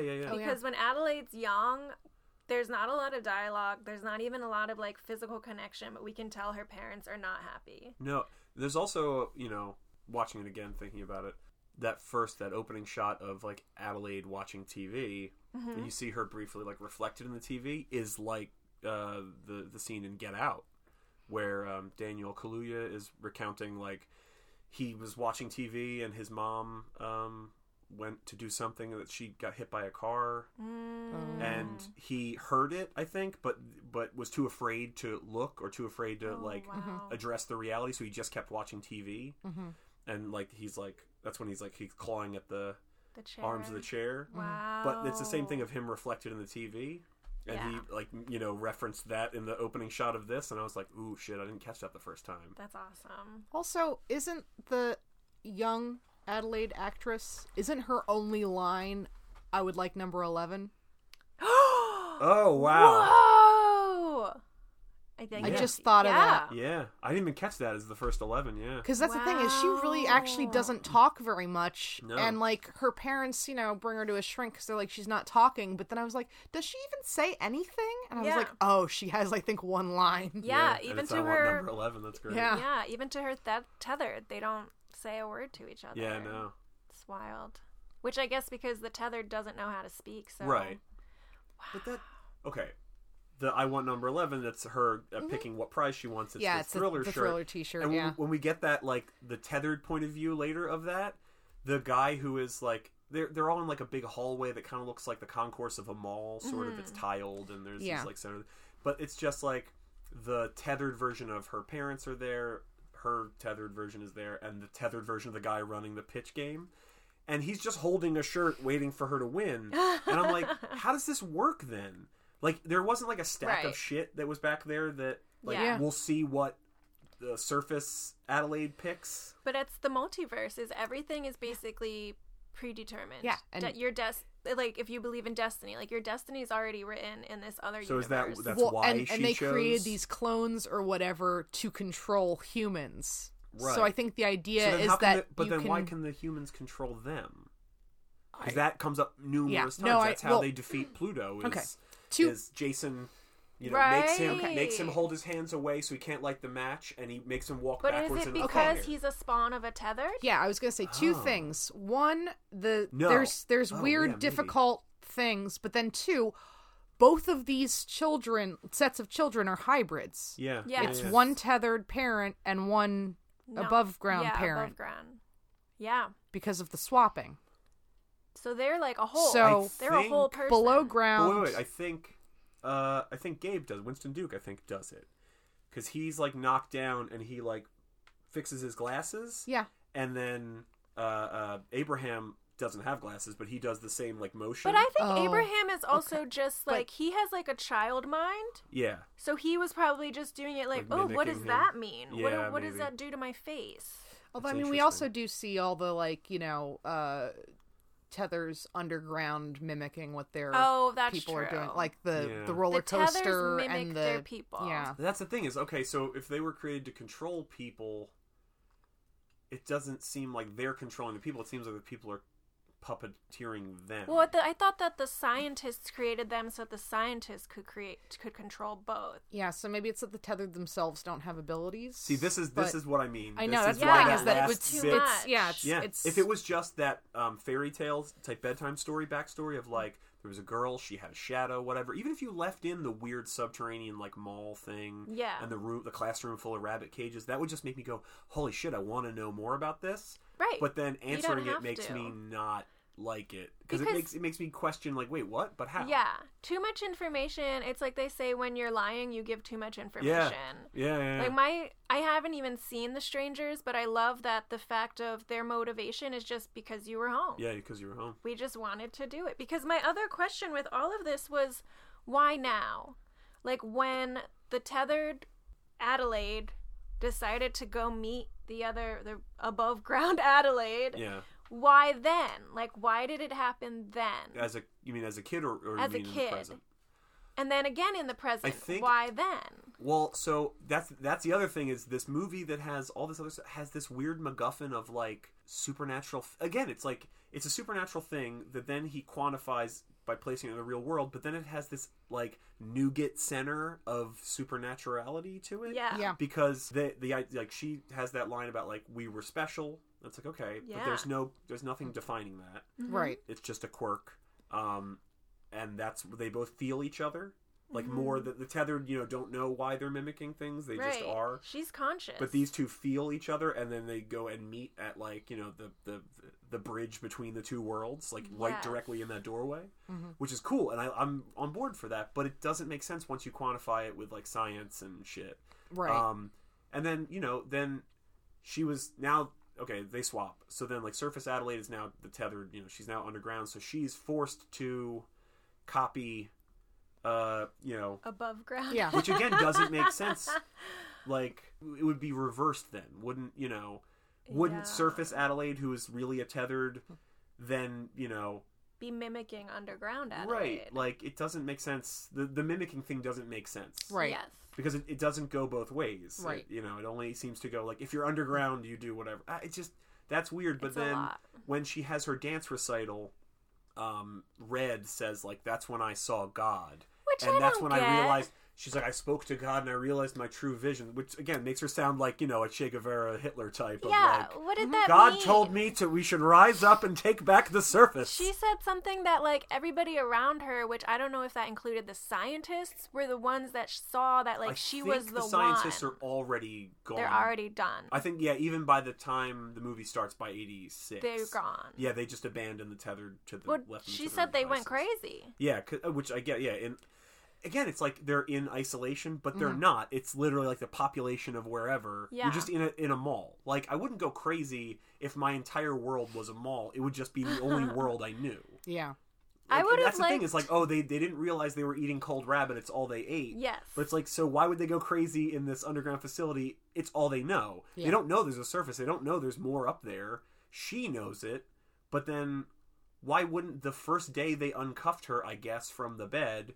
Why wouldn't she then be like, I have to get out of here. Can anyone help me get out of here? She just went about the motions for a few years until... She was planning her revenge, though. Right, but that doesn't make sense because she shouldn't be motivated by revenge yet. She should be wanting to get out of there. Yeah. Because no one's trying to stop her because no one knows what they're doing. Yeah. No one's there, like, keeping her. She should just be like, well, I definitely walked out of this fucking hallway somewhere, and she should explore until she finds the stairs again. That escalator. Yeah. I think I don't know if it's meant for like a sequel or what, but if there was going to be all this crazy backstory, it should have been more about the child. Yeah. But maybe that wouldn't have been this, I don't know. Maybe that wouldn't have been as entertaining. But like, I almost see it as like, I imagine there was a moment when the original tethered Adelaide was underground and she kind of like peeled back the curtain and realized like, oh shit, wait. There's something else going on here. Like, she was aware before she went upstairs and met the upstairs Adelaide, I think. For some reason, like, just that night in 1986, like... Yeah. These two things harmonized, and, like, And there, but again, the only explanation we're given is, like, oh, we were special. Right. But yeah, then... Jordan Peele, give us a call. What's happening here? But then when she has her dance recital, and she's like, I was below, in the tethered mall... It looks like a mall. Dancing, and she's like, they realized I was special, and I saw God, and I knew what I had to do, and I'm like, but what does that actually mean? What does that mean? Like, what does that mean you saw God, like, because you danced, like... Yeah. I don't get it. I mean, I'm guessing is it the was idea just, like, that, like, an epiphany? Was it the first time that the tethered had chosen a thing? I think that herself in general, something clicked. I agree that you would hope at such a young age, your initial reaction when you're uncuffed, we don't even know how she got out of those handcuffs, is to run and try to get back to your family. Right.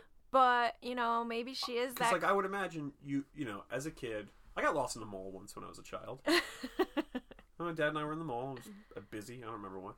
And, I don't know, I was looking at something, and I looked, and my dad was gone. And I started getting, like, really scared.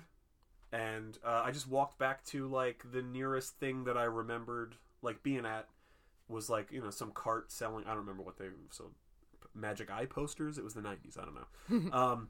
But like, yeah, it was either the late 80s or the early 90s. But like, and I just like stood there and like I don't remember if I was crying but I was like definitely about to start crying.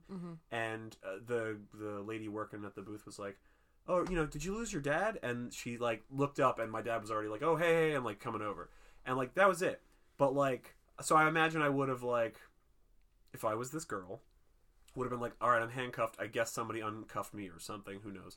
I chewed through the bracelet. And then I'd be like, crying and hysterical, and then I'd cry myself out, and then eventually I'd be like, I have to go back to the surface. Can anyone help me? And everyone would be ignoring you, acting like weird monsters. And then I'd be like, I'm getting the fuck out of here. Right. I'm not eating a raw rabbit. I'm fucking leaving. Right. And I would like... It's wild. You just walk and find a door. Like, again, there's no security protocol. Yeah. There's an escalator and a bunch of, like, doors. But maybe the Hall of Mirrors was, like, shut down shortly after she got down there. Because maybe she did look for a way out, and that place was just, like, not operating, and it wasn't what it used to be, because now we see in the present day that it's a completely... Even though the inside looks the same... Maybe she did try to escape, but my thought process is, like, at that point when she's dancing, it finally clicked in her head where she was like, wait, I have the power to change all of this. And in her head, she wanted to, be that cult leader. She decided, I'm going to be a cult leader. So, isn't there dialogue when they're on the beach and she's talking to Elizabeth Moss and she's like, oh, do you still dance? And she's like, no, I don't. I think I peaked at 14. Yes. You think maybe there was like a moment where Red had a little bit of control or something and realized she had some power, and that turned Adelaide off of dancing, or something happened in that moment maybe? Whoa. Maybe. Because I don't remember exactly what that dialogue was like. I could see that. See, that's interesting and something that needs explanation. Right. Yes. It's not here. Right. But we get explanation in places we don't really need it. Right. That's an amazing... But yeah, that's an interesting idea that, like, they're something, their connection, like, flared again, and they, felt each other more strongly, and she realized, like, oh, something's coming. Yeah. I really like because, I mean, that's the thing, is we really don't get a lot of Adelaide growing up. It's just that, so maybe that moment is important. Yeah, I think through the language of film that is the only thing we're showing. That it definitely is, but I don't know what it means. Right. But if it's so important, it should definitely be explained besides some pseudo supernatural mumbo jumbo. Yeah. I saw God, we're special. Yeah, she's very God-oriented. Yeah. Well, I mean, also we have Ezekiel 11:11, not Ezekiel, Jeremiah 11:11. Yeah. Which is a biblical verse. And then also there was like an IMDb trivia thing, which I kind of agree with, that like, Red references God. Yeah. They don't appear to have a religion in the underground, so that's kind of a clue that she's from above ground, because otherwise how would she know of God? Especially if they're kind of products of science, and science and God are like not usually right. In the same typically not. Yeah. I disagree. I think that there's room for both. There's room for the supernatural and the scientific. But isn't that a great battle in all of this? Yeah. Right? Yeah, but I mean, it's definitely true that's also why her story, when she talks to when Red talks to the Wilsons, is a bedtime story. It's because that's what she knows. Right. Yeah. So theoretically, her parents told her about God. She's a young girl. Like, oh, say your prayers before you go to bed. That kind of thing. That makes sense. Yeah. Wow. But, yeah. It's mind-blowing. Yeah, like, there's so much good in this that it makes what I see as its main, like, flaw. It's that one bit of story that I don't think we need, and that one, like, the 30 seconds of flashback footage that I don't think we need. Like, that's the only flaw. It's a little bit too much that we don't need. So, but even though that comes off as sort of, like, incomplete writing, it has us, like, talking about it and divulging. Yeah. If I had just watched this and then just sat alone, this would not have clicked for me. Yeah, no, I mean, like... yeah. Oh, yeah. I mean, like, this requires a little digestion, yeah. Yeah, I really, like, I enjoy talking about this movie, and, like, I think it's a very good movie, but I do think it's a little scattered. Yeah. Yeah, you... I have a tangent. Or not a tangent, but I'll allow it. Y'all notice Adelaide's the only one that stabs people like the underground, like the tethered do, and that the rest of like her family just bludgeons. Wow. because like you look at the dad killing his Alteroids with the boat propeller, but it's because he banged his head on it to get the propeller started. Okay. I mean, the son uses the tethering to dispatch his guy, but like that's still not a stabbing. That's No, you know, not Sure. at all. when they're killing the twin doppelgangers and stuff like that, it's all with blunt objects, golf like a club putter and a geode statue. The girl kills her doppelganger with the car, Yeah. Wow. and even then, that was like a using centrifugal force to like separate. Yeah. Ooh, maybe I'm projecting here, but so like, with bludgeoning implements and stuff like that, that's based around distance, whereas for knives and things, more it's personal. closeness. Sure. So That's interesting. that's like two strategies, and so you do see like that kind of, because like with the car and with the backing up into the fire and stuff like that, that's again increasing distance. Sure. Right. And her subconscious knows that those are her own people. Yeah. Well, and I mean, we see Adelaide using a fire poker at turns as a bludgeoning weapon, but also as a stabbing tool, and she uses the scissors to kill the twin. Yep. I love that dead twin reveal, by the way. Yeah. Because like when they go to Tim Heidecker and Elizabeth Moss's house, and they're all dead and replaced by the tethered, then they start dispatching the tethered kind of one by one, that kind of thing. The kids go through the house, and the twin tethered girls come out, and they're all acrobatic and shit, which is real creepy and Well, great. it's because the one girl was turning cartwheels on the beach, and so her tethered's doing it too. The twins are acrobatic, so the tethered are, but I just like how creepy that is. They're doing like handstands and like folding out of the closet and stuff. It's great. And then Zora, the Wilson's daughter, like bludgeons the one with the golf club. She falls off the balcony, and you just hear this like really awful crash, and you don't really think about it because there's still the other twin. You're focused on that. She does the same thing where she like beats the shit out of her and kills the other twin in the bathroom. Like it's bloody, like there's like blood spattering off screen, and you kind of forget about it and whatever. They take care of the Elizabeth Moss one by knocking her on the head, like you mentioned. Jason hits her with the geode, and then they're like watching TV. Yeah, they're watching the news. They're watching the on news. Channel 11. On Channel 11, yes, I noticed that. And it's people reporting like strange people wearing red jumpsuits and stabbing people, Yeah. And it's news coverage of that, and it's like a shot kind of, I guess, from the TV's perspective of them watching it, and you see some of the screen, and then there's finally an overhead shot of all them sitting around the coffee table, and in the middle of the coffee table is the dead twin. Yeah. And I was just like, oh, it's so good. And then I didn't catch that. oh yeah. I actually looked up. I think you were taking a note about something. Oh, okay. And then it cut away, and I was like, it's not. We'll just because when she came back looks at the table, I'm like, what? And it's just an empty table. Yeah. And I was like, man, it's such a good reveal, and it also serves a purpose. And like that's where that's great writing from like on Jordan Peele's part. Because it's doing two things. Yes. It's not just a joke. It's not just a shock reveal. It's storytelling too. Which is great. Like that shit is so impressive to me. I write. I want to write films and things, and like so when I see it done well, I'm like, yes, bravo. And that's so good. Yeah, it is good. Also, okay, here's a quibble, which maybe it's just because I'm old, but for this waspy ass family to they have their the Ophelia, the Alexa stand-in. Yeah. And they're like, Ophelia, play the Beach Boys and blah, blah, blah. And like, that's Tim Heidecker. He's got tattoos and shit, but like, he's not like, Ophelia, play Black Flag or play, play the Descendants or anything. Like, he's like, Ophelia, play the Beach Boys. And he's like jamming out to that, and then they get killed by the tethered. But while they're, Elizabeth Moss is like bleeding out on the carpet, she's like, Ophelia, call the police. And it says, playing Fuck the Police by NWA. And I was like, wouldn't it just play The Police? Right. Like, wouldn't it just be like, I can't stand losing. Yeah. I'm fucking that up. Message in the bottle. Yeah. Like something like some other. I guess because of the blood, her voice is gargled. Sure. And Ophelia heard call as fuck. Fuck, I don't know guess, how, but sure. Elizabeth Moss enunciated perfectly. Yes. She's great. Yes. But I think, Hunter's also more specifying that he doesn't think that they'd have a lot of NWA on their playlist. They would more likely have if the Alexa police. is only getting half of that, and is like, oh, that first part was garbled, but from what they said, I would imagine they listen to more of the Police than NWA. Yeah. Just a guess.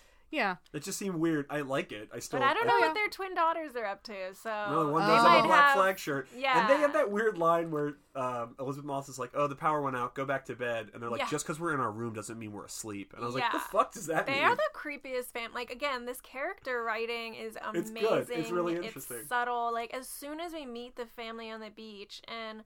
Elizabeth Moss hugs the daughter, and we see her 2 daughters are in the background, but they don't come up and say hi. They're not well-mannered. Elizabeth Moss makes them wave. Yeah. She calls their names. I forget what their names are, but she's like, Sid, whatever, wave. And they, like, begrudgingly They are wave. just the nastiest 2 little girls. They're not little, but... they're older than... Yeah, they're like teenage age, so it's when you're starting to get surly. Yeah. You know. Yeah, they're the worst. Yeah. And then, I mean, like, you know, you look at their parents, like, they're not... That was the only thing, is I couldn't really tell right off the bat whether or not Elizabeth Moss and her husband hated each other, because I was like, maybe they're just being playful. Right. On the beach, it reads as maybe playful, where, you know, she's like, oh, did you get me another, you know, a glass of wine or whatever? And he's like, sure, you know, and he hands it to... Gotta give her medicine. Yeah, he's like, oh, you want thirds? Like, and it's kind of like shitty, but like maybe they're just poking at each other. It wasn't until she says, I want to kill him. Well, that's the thing is he's like, he's handing the glass to her and he's like, what do we say? And she's like, I hate you. And he's like, that'll do. And again, that was very playful where I'm like, oh, maybe they're just goofing around. But then she's like, I think about killing him a lot. Right. It was, I tell you all the time, I hate you the least. Yeah. I feel like they're definitely that couple, that family that the Wilsons only see when they go to the beach. Yeah. And she didn't want to go see them. No. Adelaide's character, she's like, I don't think it was just that it was Santa Cruz. I think she was like, I don't want to see this family. I don't like this family. I don't blame her. Yeah. Gabe is somehow enjoys the company of the husband. I think he has a you know, keeping up with the Joneses relationship a rivalry. with him. Yes. Yeah, where he's like, he wants to go because he wants to tell him he got that boat. Yes. Yeah. And then as soon as he does, he's like, "Oh yeah, you got the life preserver, you got this thing, you got the flare gun." He's like, "I knew you'd fucking forget the flare gun." Yeah. Like it's just shitty and like one-upsmanship. Yeah. Which, I mean, I don't know. Like I've seen people be attracted to people that they know are shitty. Mm-hmm. And, you know, I think that Gabe's got a bit of that where he's like, you know, kind of excited to like see him and stuff because maybe you measure up now for whatever like weird priorities you have. Stuff, yeah, but like also like no, fuck all of those people. Like, come on. Yeah, they're terrible. But speaking of the twins and back at their place, when we see a shot of the twins like dead in the hallway, it's the same. They're laying in the same position as the dead twins in the flashback in The Shining. Oh wow! I read that in Fangoria. Oh, wow. Fun. That's wild. Yeah, that's one of the like Jordan Peele's like, you know, visual reference things. Which again is I read Fangoria. I was like I love Fangoria. It's great. I love Fangoria. But yeah, and I didn't catch it at first in the theaters. When I read it, I was like, oh shit, that's true. Like that's great. That's a good. I haven't seen The Shining in a while. Like, I love stuff like that. That's not hitting you over the head with it, where you get it on second viewing. That's my problem with a lot of like filmmaking, like referential filmmaking or television, where it wants, you know, the audience, when they get a thing, when they, you know, they catch a reference, they feel smart. So they want to make it really easy to catch the references. Right. But then they're really shallow and there's no, like, I think if, you know, you read you read an article from Jordan Peele in Fangoria and he says like, oh, here's 10 films that influenced the making of Us, and, you know, I reference them in the film. That makes me want to watch it again. Yeah. And analyze it and be like, what is the reference? Like, you know. Yeah. You know, and then it gives you a deeper understanding of the movie. Right. And movies in general, and movies as a craft. That's a lot of work for one movie. I love it, though. As an audience member, like as a viewer, I don't know. I love that stuff. That's the thing, though, is that, like, if you do it well, you can have layers where it's like you can tell an enjoyable story, but then you can also put allusions to other works in it that people that want to do that kind of seeking can feel good about finding. The difference between this and other things is I totally missed that visual reference to The Shining, but I also didn't know there was a reference there. Right. Like, I'll watch something and go, this is definitely a reference to something, because it doesn't fit the tone of the rest of the movie. It doesn't fit the, like, direction style or the writing, like, if it's a line they put in. And I'm like, oh, this line must be from something else, because it doesn't fit. It's got to be a reference, and then I'll Google it later and be like, yeah, it was a reference to some movie or some TV show or whatever. And I'm like, Or even things that wreck the pacing, where it's like, you hit that a little hard, why'd you do it that way? Right, why is this shot like this? Nothing else is like this. Oh, okay, you're referencing this. And it's like, well, why? Like, it doesn't make me appreciate it anymore. It just sticks out like a sore thumb, whereas that was integrated. That felt, you know, like, I didn't notice that it had gone by. It was, you know. Yeah. It's better. Yeah, better craftsmanship. Better filmmaking, yeah.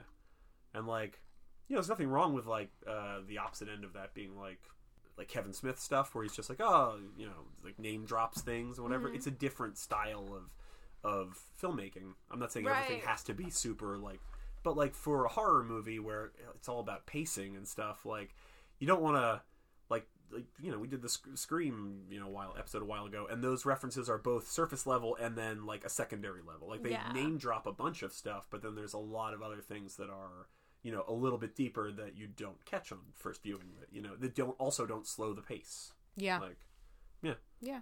I really like the concept that I mentioned it before, that Adelaide says, like, all the coincidences make her think that Red is getting closer. Well, I really like the concept that, like, noticing all these coincidences and things is like the universe telling you your destiny is closer. That's a weird, like, supernatural, metaphorical, metaphysical, like, concept. Yeah. And that gets a little mystical with, like, you know, like signs and omens and things. And the twinning and the 11/11. 11/11 you know. and it rabbits really makes everywhere. Me wonder, like, what is the rest of her life?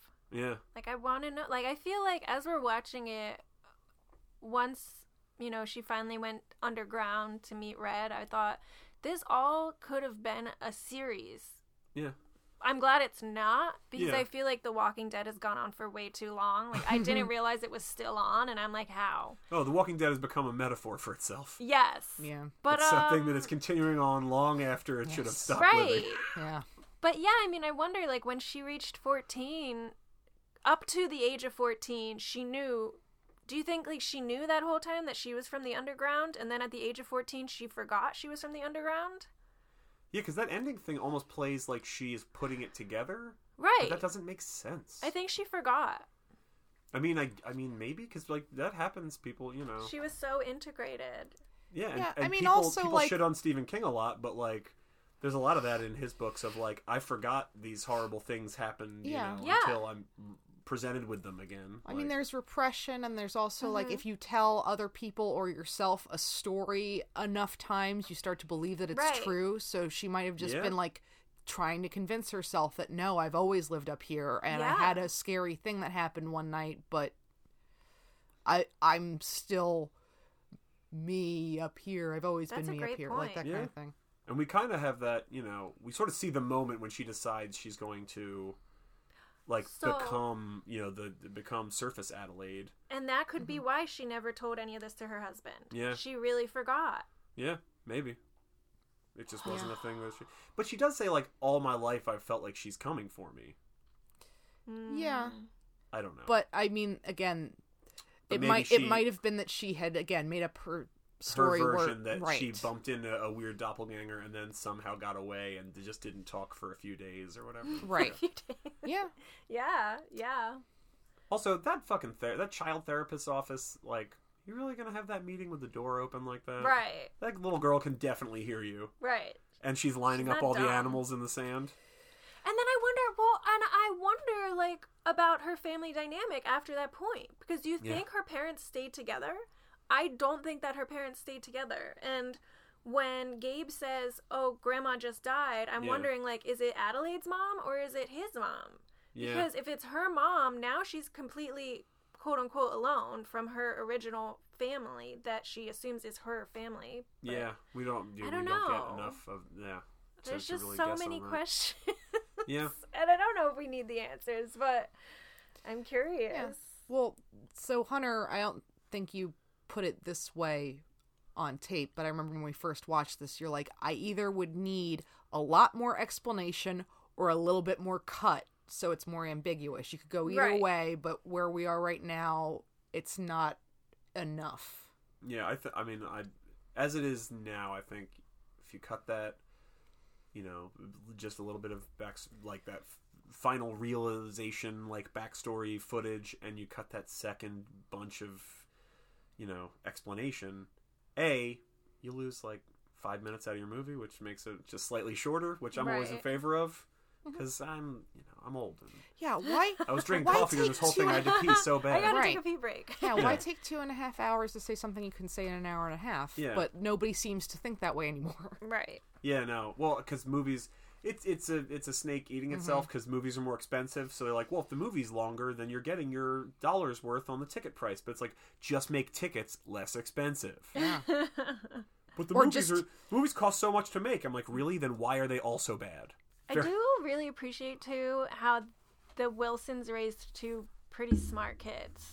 Yeah, the kids as characters are great. Like, yeah. Really like when quick he thinking. comes back from walking off, and she has to, you know, she sort of tries to have a conversation with him about it.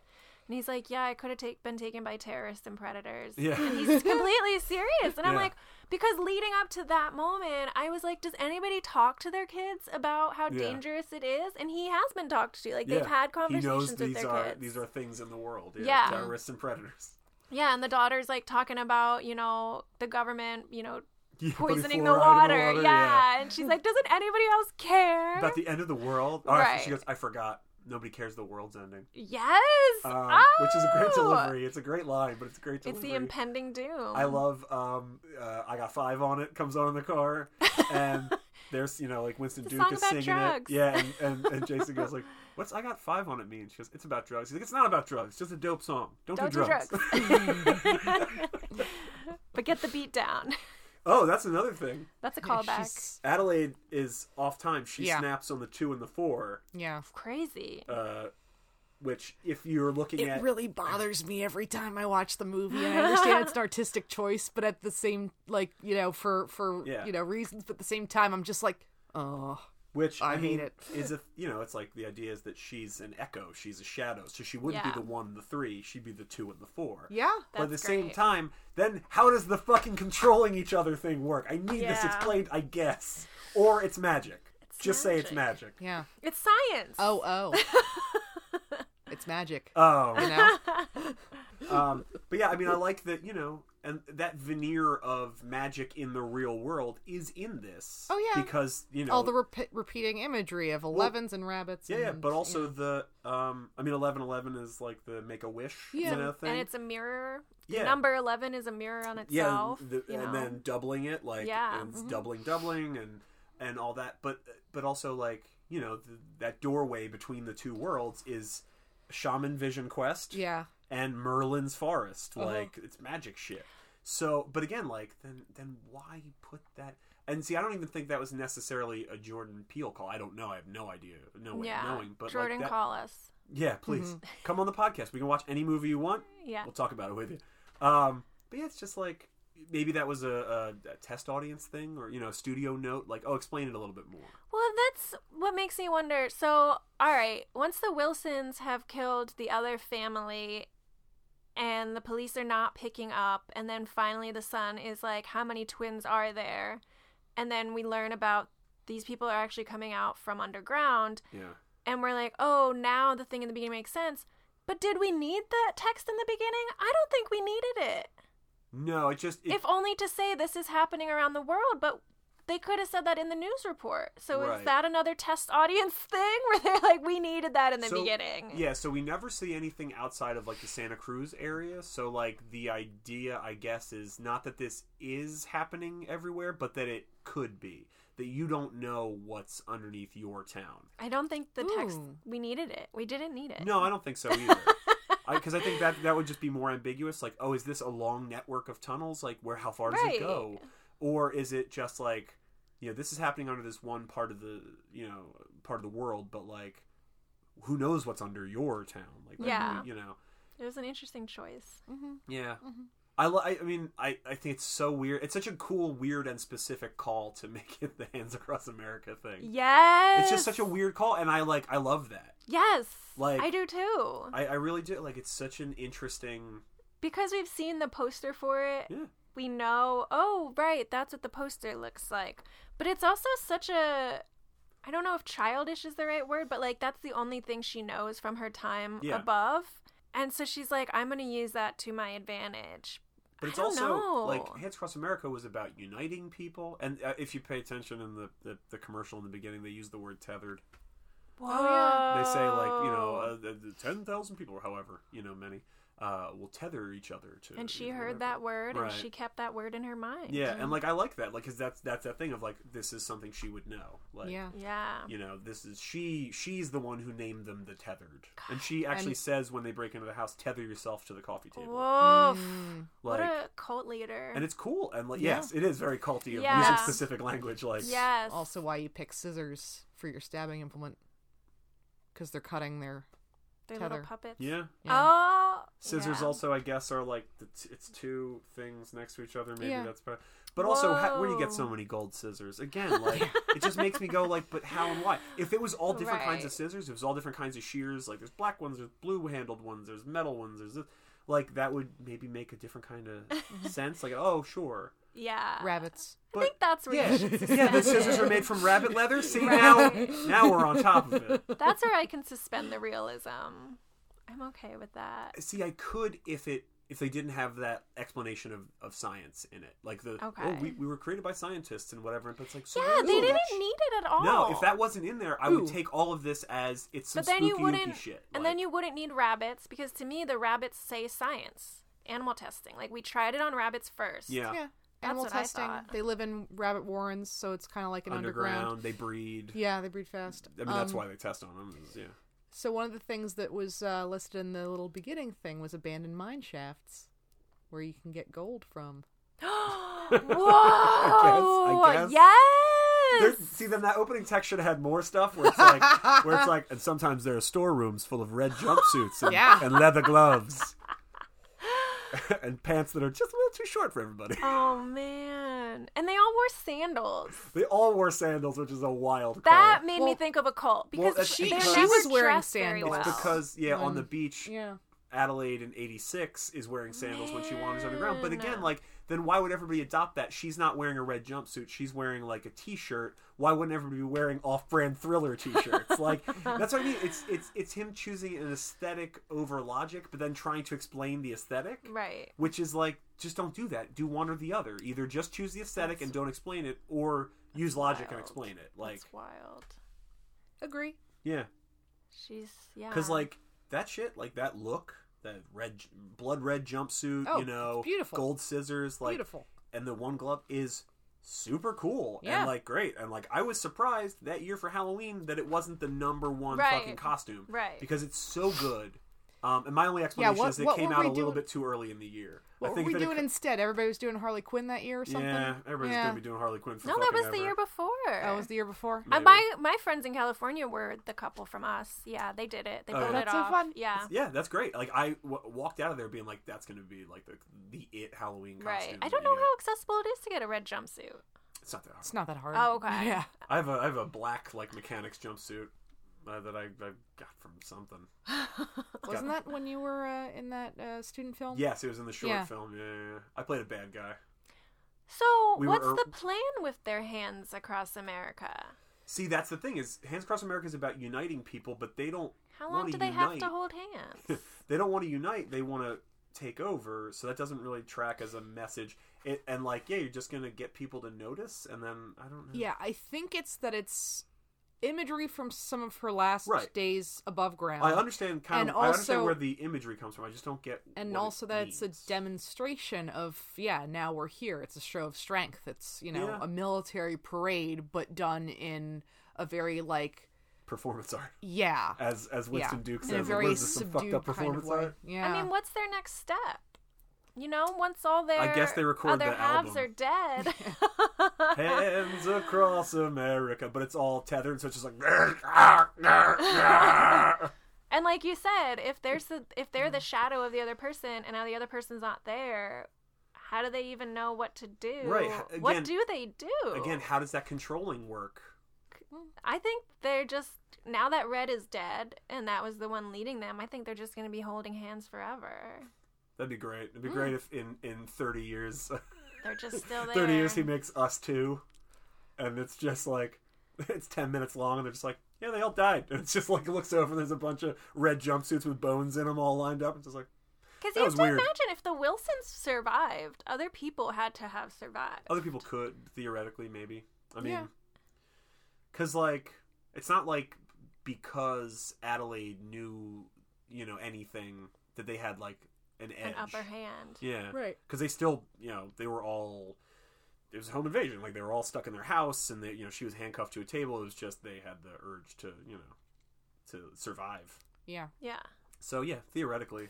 I think also, like, you know, Red wanted to play with her a little bit more than some of the other, like, because the other family gets killed off pretty quick with the teen daughters and stuff. Yeah. Like. Oh, that's another, like, twinning thing, or referencing the film itself, like, the film referencing itself thing, is Elizabeth Moss, you know, when she like, seems like she wants to, you know, stab Adelaide and then doesn't, and then she goes and sits down and she cuts her face. Yes. That's where earlier that's like where she gestured when she says, like, I had a little work done.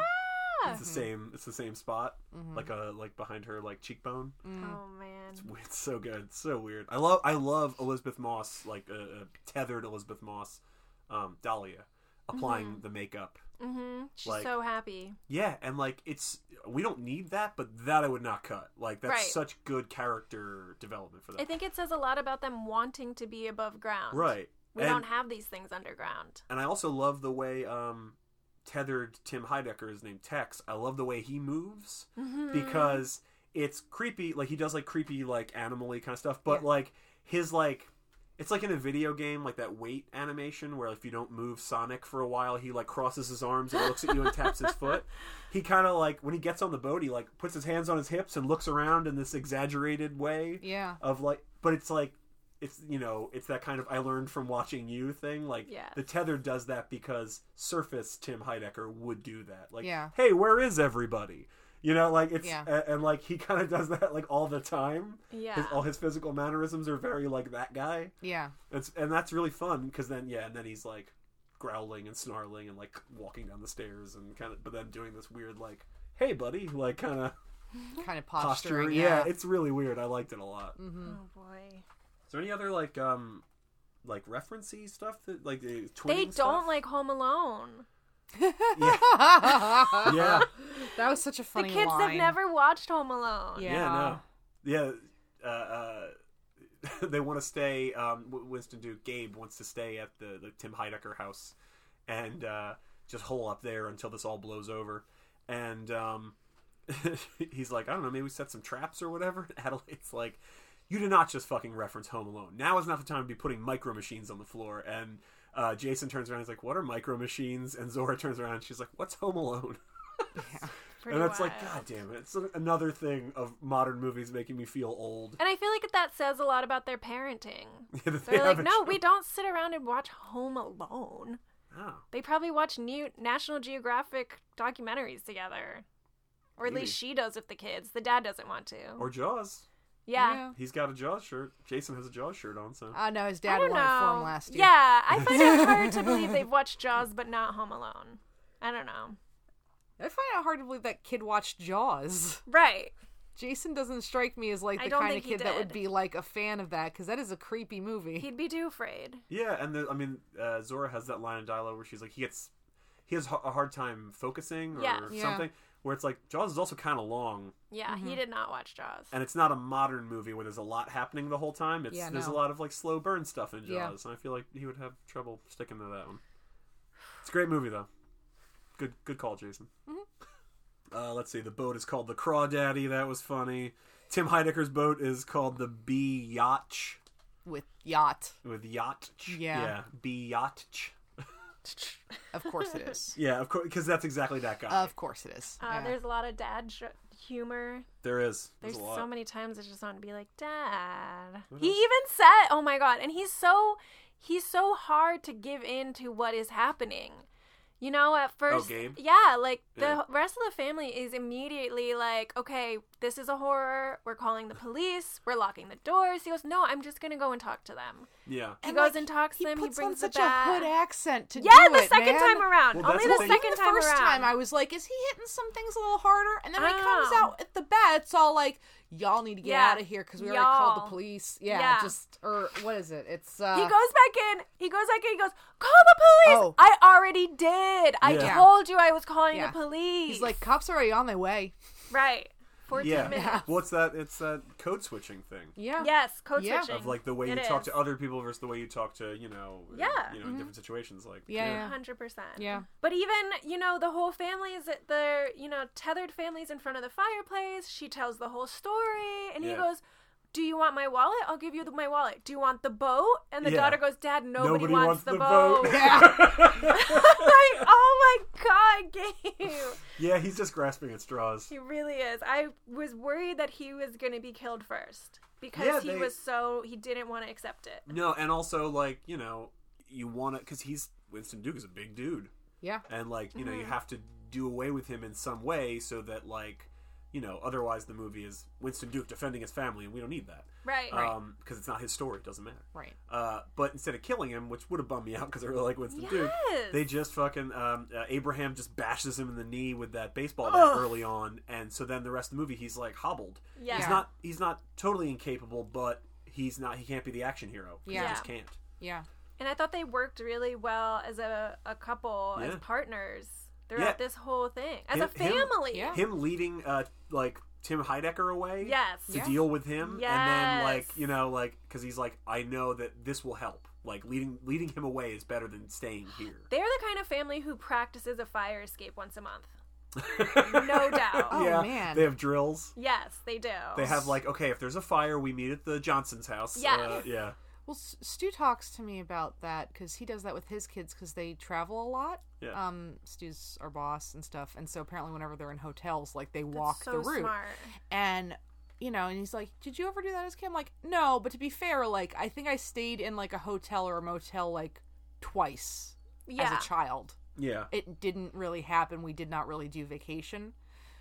But I'm like, it's really great that you do that with your kids. And he's like, you'd be surprised because, like, not all states have the same fire codes. Okay. So, like, Huh. there have definitely been times where he's like, you'd be surprised how many times we're staying at a hotel and the fire escape doesn't lead to the outside. It leads to a landing where we then have to go across another floor to get to the rest of the stairs. Oh, wow. And stuff like that all the time. And he's like, that's why I always do that with Wow. my kids. So, I mean, it's a good idea to do that with your kids, guys. Like, Yes. it couldn't hurt. Teach your kids. Fire safety Yeah. is important. Yeah. It's true. Yeah. But, yeah, I mean, saying that, like, oh, that's so silly to do. It's like, I mean, it's silly until something happens, and then Yes. your family's not dead, so then how silly was that? right. Everybody listening to this, Yeah. check your smoke alarms. Mm-hmm. Yeah, that too. Mm-hmm. All right. That was our fire safety moment. Yeah. I'll drop in that that 60s garage song, Fire. Yeah. Yeah. All right. I'll drop that in there. Fair. I won't. It's too much work. Also, like, we don't have the rights. If you play it for under a certain amount of time, you don't have to have the Oh, rights. okay. Yeah. And also, if we talked enough about it that we could, it could be considered us critiquing it. Sure. We don't need the rights. We can play the song. Cool. I know right. this. I looked All this right. up.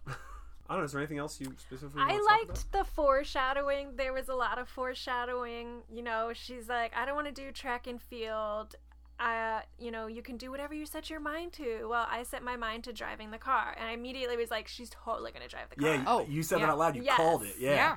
And then he buys the Crawdaddy, and I thought the Crawdaddy is definitely going to come into play. Oh hell Yeah. yeah. If not saving the family, something's happening with this Crawdaddy. I do like that. We set up with the door sticks in the sorry. The ambulance in Yeah, the door, yes. Yeah, the closet in the hallway sticks, and so Jason uses that to trap Pluto, and then also it was propped open with a little ambulance toy, and the Get movie away riding in an off in an ambulance. Yeah, ambulance. that's Yeah, more. Yeah. thing. I was gonna say I like that Abraham drags Gabe out to he puts him in like a contractor bag and he's gonna throw him off the boat into the lake, and so then Gabe's just out trying to, survive this boat trip. And it's the shittiest boat, and it veers to the left, so it just keeps going in circles. But when he finally does it, and you mentioned they're fighting, trying to climb back into the boat because they've both fallen out. Yeah. And, he just, headbutts the engine, and it turns on, and it sucks Abraham down and chops him up, and he's dead. Great. And it's great. And then, he gets back on the boat, and he drives it back up to the dock, and he's just honking the horn. Yeah. And, he doesn't know what's going on. He's hoping, I'm guessing, either that'll distract the tethered, and they'll come after, because he doesn't know there's more. He just knows that... He doesn't really know there's more. He just knows that there's the people in his house. Yeah. So I guess he's hoping that'll either distract them and they'll come see what happened, or it's his family, and it turns out it's his family. He's like, get on. Oh, and it was great when they were out on the water, and, you hear... that Abraham makes these guttural noises, and we hear guttural noises in the distance, and I was like, what is that? And didn't click until we got to the other family, and I was like, oh shit, that was them telling each other, I'm here. Yeah, because I really want to know if it's Tim Heidecker making those noises. I think it is. Because it's the sounds that he makes later, but they're really good. Yeah. Winston Duke is kind of doing these, moans. Yeah. He's kind of just kind of big, guttural moans. But, Tim Heidecker's doing, rah, rah, crazy monster noises. Yeah. And it's way scary. Yeah. So I was like, I wonder if that was really him doing that. It's pretty good. Yeah. Yeah, I like that. I forgot about that. Oh, but talking in the about... theater watching that, when that happened, I was like, the fuck is that? Right. It doesn't sound like... any of the them, people that we've heard before, yeah. Yeah, so it's really creepy. Yeah, I like that. But talking about the tethered only killing their doppelganger, we see the daughter's doppelganger kill that neighbor guy who's like, get off my car! She doesn't kill him, though. She just stabs him in the leg. Oh, okay. Oh, sure. We don't see her kill him. She just incapacitates him. He's just in the way. Yeah. That was a nice lighthearted moment. Get off my car! He's like, hey, get off my car! And then she's standing there, and he's just like, all right, come over here. Come on. Yeah. Come on, kids. Come on. Yeah. So a couple of my quibbles are... First off, man, Adelaide's so bad at remembering the car keys. And I guess the house keys, too, because they have a fucking hide-a-key, which is dumb.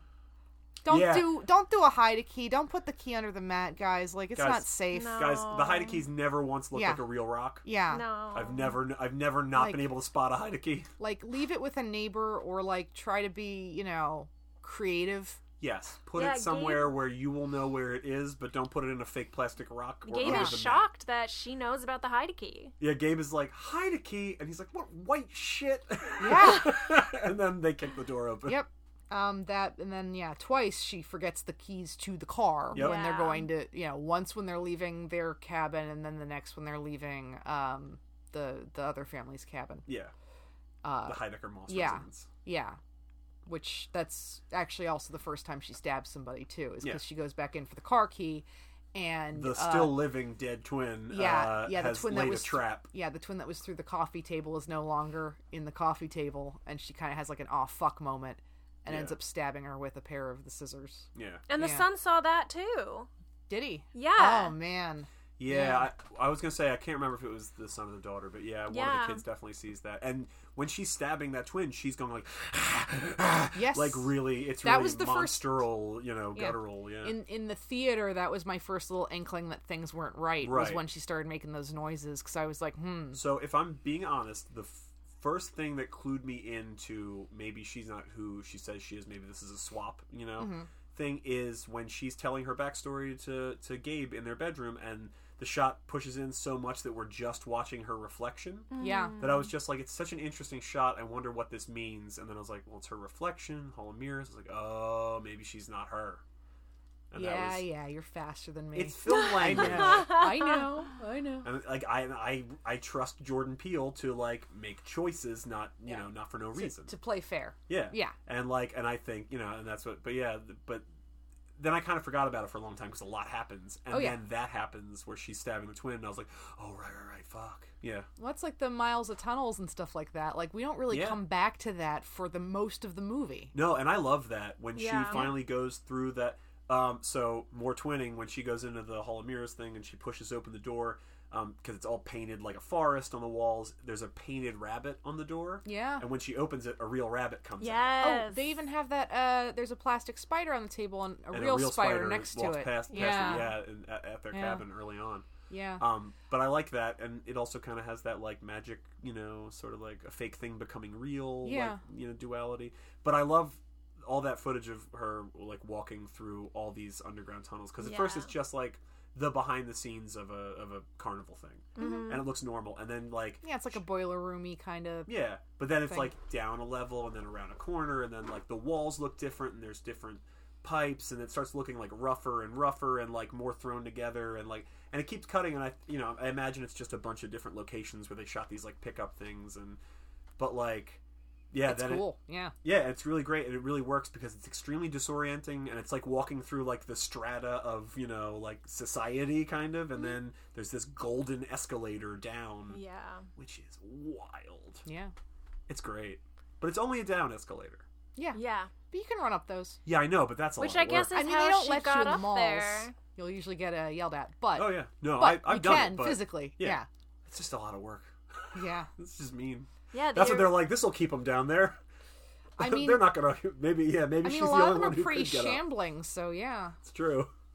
Yeah, the original Adelaide had to go up them to meet upstairs Adelaide.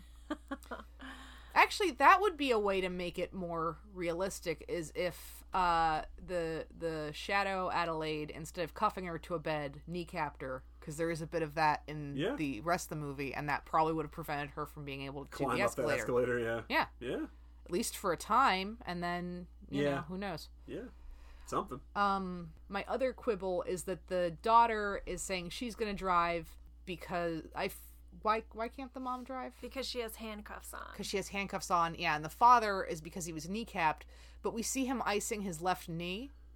Oh. And that's not the one you use for pedals in an American car. You use your right. Right. Yeah, it's definitely his left knee. Because of the way he's standing at the door, Yeah, the way he's standing at the door, she just and he's got the P's on his left knee, Yeah, I mean, maybe she, maybe... And then they have their kill count conversation. Which is hilarious. It is what good. A family! She's like, I killed both the twins, and Adelaide's like, you didn't, I just killed the second twin. I also like that she doesn't say which twin it is. Like, they know them. Yeah. So it wasn't like she's like, oh, I killed Becky. She's like, I killed the other one. Yeah. Honestly, my parents, I grew up with friends who were twins.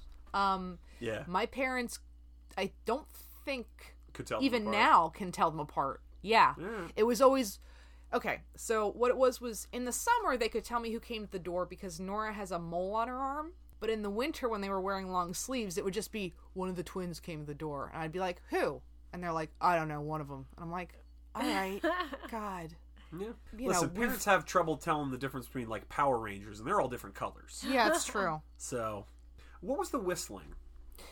So she was Adelaide turned red, was whistling. Yeah. Well, just, I mean, red. Like for the story, she's red. So Red was whistling, going through the, the maze of mirrors. Yeah, the hall of mirrors. What was she the first whistling? time. That's the thing is I don't know what she was whistling. I thought it was the Hands Across America. Is it not? Oh.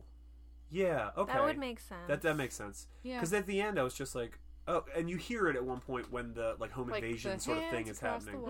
No, I mean the home invasion. You hear her whistling, and I was like, ooh, what is that? But then stuff happens, and I forgot about it. And then at the end, after Red's been like run through with the fire poker and she's dying, she starts whistling again. And I was like, what is that? But yeah, I guess it is the Hands Across America like jingle. Okay, that makes sense.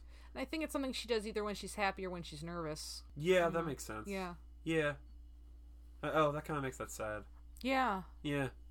That kind of makes that sadder. Right. Yeah. Because it's something that she's sort of doing to soothe herself when she's walking through the Hall of Mirrors, especially after the lights go out. Yeah. And then there's like a, where Adelaide like has she it's a motion like she's going to like, hold her. Yeah. But she wraps the manacles around her neck and chokes her and breaks her neck, which is like, fuck. Yeah. Yeah. This is definitely one of those films where I do want to know what happens next, not in the sense of like the whole world or anything, but I think Rob Zombie did a really great job of retelling the Halloween story and seeing a survivor.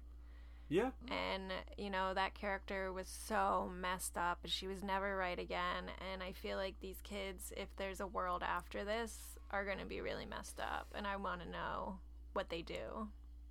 But I mean, also, you know, you're probably looking at a much different world. So For sure. having those kinds of changes might be adaptive rather than, you know, maybe they just scarring. Maybe it's only happening under Santa Cruz.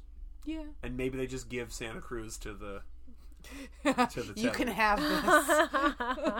And then it's like, you know, it's like, yeah, it's still technically, you know, the U.S., like, but you got to learn how to communicate with weird, like, hand gestures and grunts to, you know, travel through there. You got to ask directions or trade for goods and services. I guess they make gloves. I don't know. That's their, you know, yeah, it's like turquoise in the Midwest. Yeah. I'm going down to Santa Cruz to get some rabbit leather gloves. Mm-hmm. That's where you get the best ones. It's true. That's all they do. Shadow Cruise. Shadow Cruise. Wow. It's Tom Cruise's really, really cool son. Yeah. Shadow Cruise. Apparently, Jack Nicholson's grandson's in this. Jack Nicholson's grandson? Yeah. Oh, yeah? Yeah. As who? I think he's the operator for the pitch. The carnival guy? Yeah. Oh, right on. Yeah. All right. Yeah. Fun fact, yeah. Yeah. The music was great. Music was good. I really like that last song. So I had the same thing you mentioned before we recorded that you just saw, Midsummer. Right. The songs that Ari Aster uses like during his closing credits are always really interesting to me because I'm always curious what the parallel is and why that song was chosen. And I feel the same way about this. Mm-hmm. I don't remember the song off the top of my head, like what the name of it is or whatever. But I remember looking it up and looking at the lyrics and trying to see the parallel. And it's about like inside every man is a seed of a plant, you know, like it's a flower. Mm-hmm. And again, it seems to be about like peace. Mm-hmm. But I don't know. You know, maybe it's that like to secure peace you must prepare for war like idea. I don't know. It's interesting though. It's a good song. Something else. Early on there's dialogue in the background of Adelaide's like flashback when she's a kid and on the boardwalk where her mom is saying like they're filming something over by the carousel. Yeah. You know, maybe you should go see if you can be an extra. And her dad's like, nah, whatever. For 1986, I get like I read this online somewhere. I think they're alluding to the Lost Boys. It's supposed to be the Lost Boys. I was like, oh, that's cool. It's a fun little nod. Mm-hmm. Okay. Yeah, I think it's great. I love it.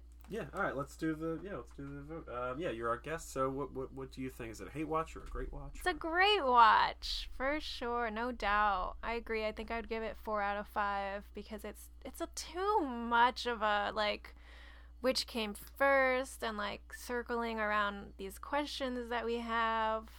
Yeah. I think it's a great second film from Jordan Peele, but I don't know. I'm curious to see what's next. I think this was amazing for Lupita. I mean, she does so many amazing things. Elizabeth Moss does so many amazing things. Like, what are these kids gonna do next? I think she was. I hope they work a lot. Yeah. Yeah, I think Lupita's character, Adelaide, was we really needed that right now. We needed a mom who was, you know, confused, but still super strong, and she protected herself, and she protected her family, and I think that's all she had to care about. She wasn't trying to save the world. Yeah, no. She was just trying to save her family. Yeah, she's just trying to get her family out, yeah. And she said that the first time the shadow came, and the funny thing is though, she doesn't say I'm going to protect my family. She says I'm going to protect my kids. She says don't do anything to the children. Yeah. And I was like, oh, Gabe's for himself. Yeah. But but I think she knows. She's like, he can protect himself. My kids can't.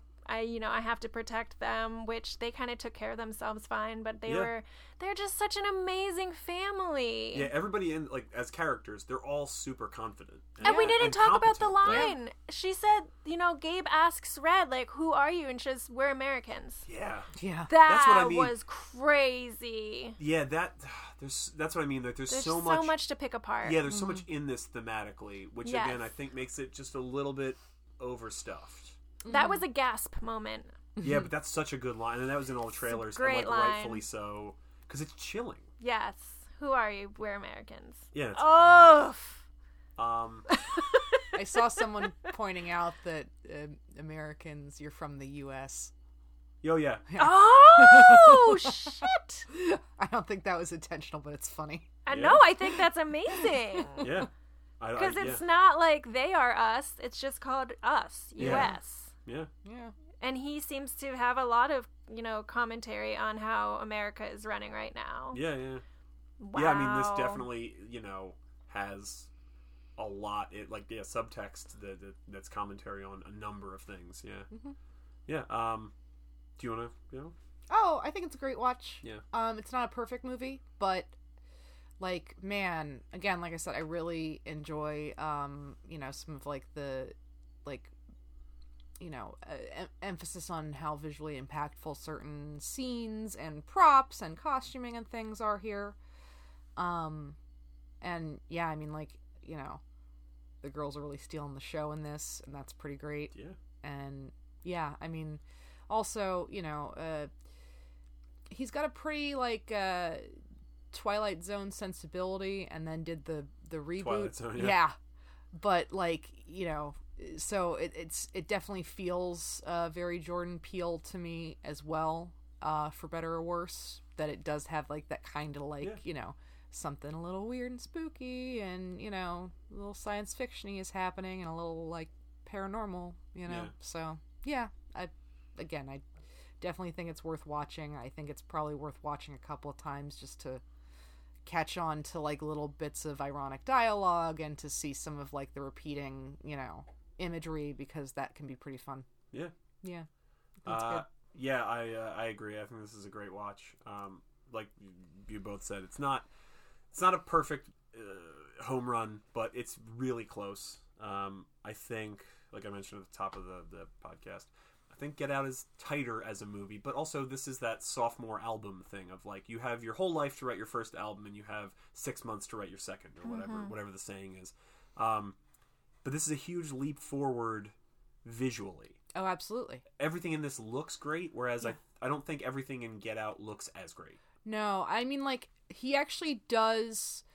His depiction of, daylight horror in this, I think, is a lot tighter than in Get Out. Yeah, I mean, Get Out, Because Get Out, it gets a little Stepford Wivesy, and that's probably about as creepy as it gets, and then everything else happens at night. And then with this, you have a lot of your centerpiecing during the day, after dawn. Yeah. Mm-hmm. And so I think that's a really confident thing, because it's tough to make things, as scary in the light of day. Well, and Gabe even says, she's, she doesn't want to go. She's too nervous. He goes, well, we'll leave before sunset, because he said, he must think, oh, you're only going to be scared if it's dark out. Yeah. Mm-hmm. I think that's a really great commentary. But the first time their little son sees the doppelganger of the Jeremiah 11:11 guys on the beach in the daylight. Yeah. Yeah. Standing there, starting the... That's terrifying. Starting the hands across. Yeah. Yeah, because, Yeah. Iconography-wise, there's some, like I said, some great imagery in this, and, that look is so good. Mm-hmm. But I don't think it is as impactful.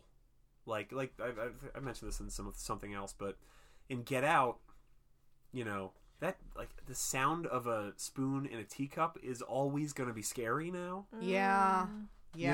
And I might have talked about this before, I'm not sure, but I love perverting really innocent things. Yeah, taking something and it's the Stephen King thing of taking something and making it scary. Stephen King and Doctor Who does it a lot. Yeah. And those are some of my favorite episodes. Yeah. Are things where it's oh, dust mites are scary. How?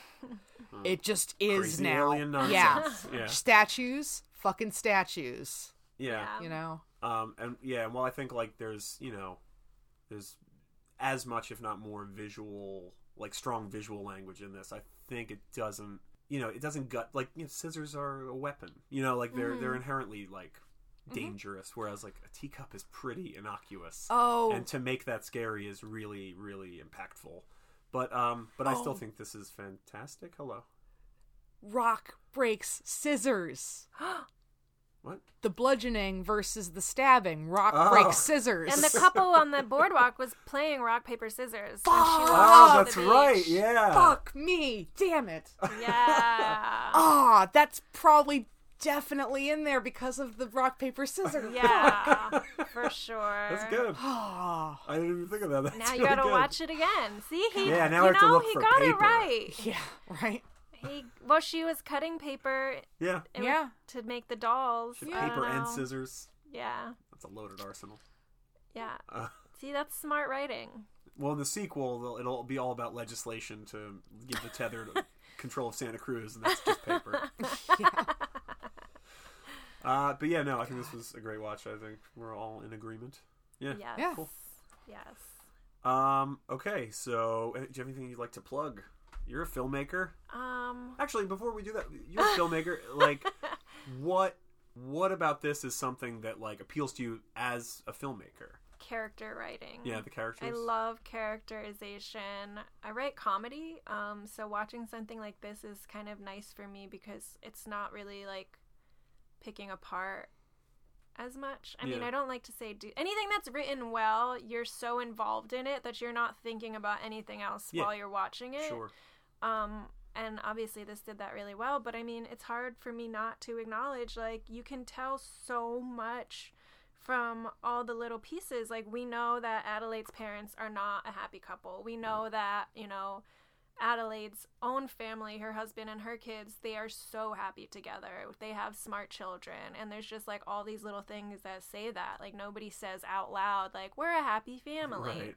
If they did, we wouldn't believe it. Right. You no, know? their bond is like shown. Yeah. Yeah. So I think, my favorite part was all the characterization. It's just so well done. Yeah, I agree.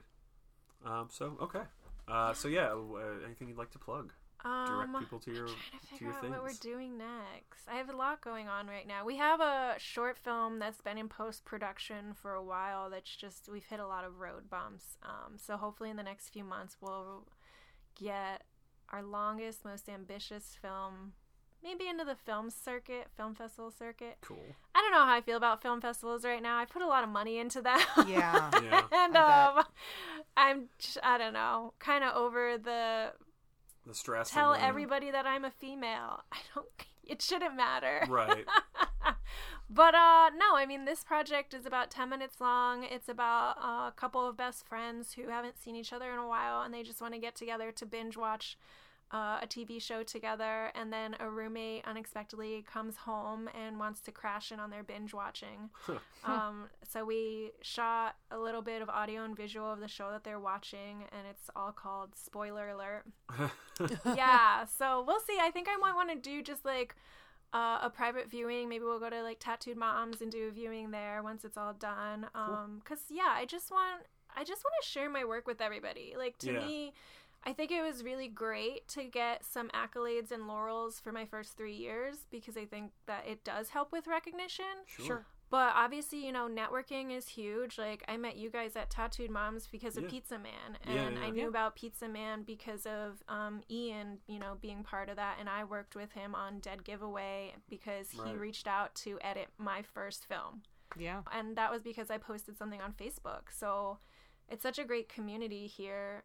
So I just and I were kind of talking about like podcasting as a community and stuff. Yeah. And I think, the limited amount that I've been exposed to it in Philadelphia, but the film community here is very, very cool. It is. Yeah. And some people are like, you've got to get out of here if you want to do more. And I'm like, I think I'm doing just enough. Like, I'm really happy with where I am. Like, so many people are like, well, when are you like going to write for a living? And I'm like, but you know what? It's so nice to do this as my stress reliever. Yeah. And that's what I've always wanted my comedy to be, is like, this should be something to let you kind of step away from reality for a bit. And the world's, crazy, but we can all kind of come together over something relevant and relatable. So even though we don't have like underground doppelgangers that we know of, that could be your next project. Right. Get together with your underground doppelganger to binge watch a series. Hopefully. But no, right now on my YouTube page, This Just Films, I have a bunch of monologues called $5 Fleece. So it's this one monologue performed by several different actors. We had a handful of different locations between New Jersey and Philly. We did that over like 4 different days. And they're all available right now. And then we are in pre-production for a Father's Day short that Ryan Krapak and I are collaborating on. And after that, I'll probably write a new monologue. Because that's just been really fun to like meet new actors, direct actors for the first time. I've met different DPs. You've kind of been forced to, based on people's availabilities. Sure. Yeah. I just got my own sound equipment because it's actually really hard to find sound ops. Yeah. So When we worked on Pizza Man, we had 2 different sound people. We were only shooting for 2 days, but we couldn't get one person for 2 days. It's for wild. 2 consecutive days. It's crazy. Yep. So I'm gonna especially on my friends' projects, I'll probably be operating sound for a little bit just to get the hang of it, which is great. so fun. I mean, I've been editing my own projects for the last 2 years, which is good and bad because you do have to learn how to collaborate and you have to kind of like give up your baby a little bit. But we've been post for spoiler alert for over a year now because I decided to give up my baby a little bit, but it's gonna be great. It'll be worth it. I mean, at this point you have to take your time to make everything as sharp as it can be. But yeah, that's what's happening. My socials are all under This Just Films, Facebook, Instagram, and YouTube. A lot of behind the scenes, and it's just for my film stuff. So I think it's inspiring and motivating. Awesome. Yeah, no, we will definitely tag you and stuff. Thank you. Yeah. You can find that on our social media. So you'll be able to find links to This Jess and all the This Jess universe, the shared universe. My multiverse. Yeah. Okay, if you'd like to follow the podcast, you can follow us on Twitter and Instagram at HWGW Podcast. And you can email us with any questions or comments or recommendations or anything at Write Hate Watch Great Watch. That's WRITEHWGW@gmail.com. Yep, that's it.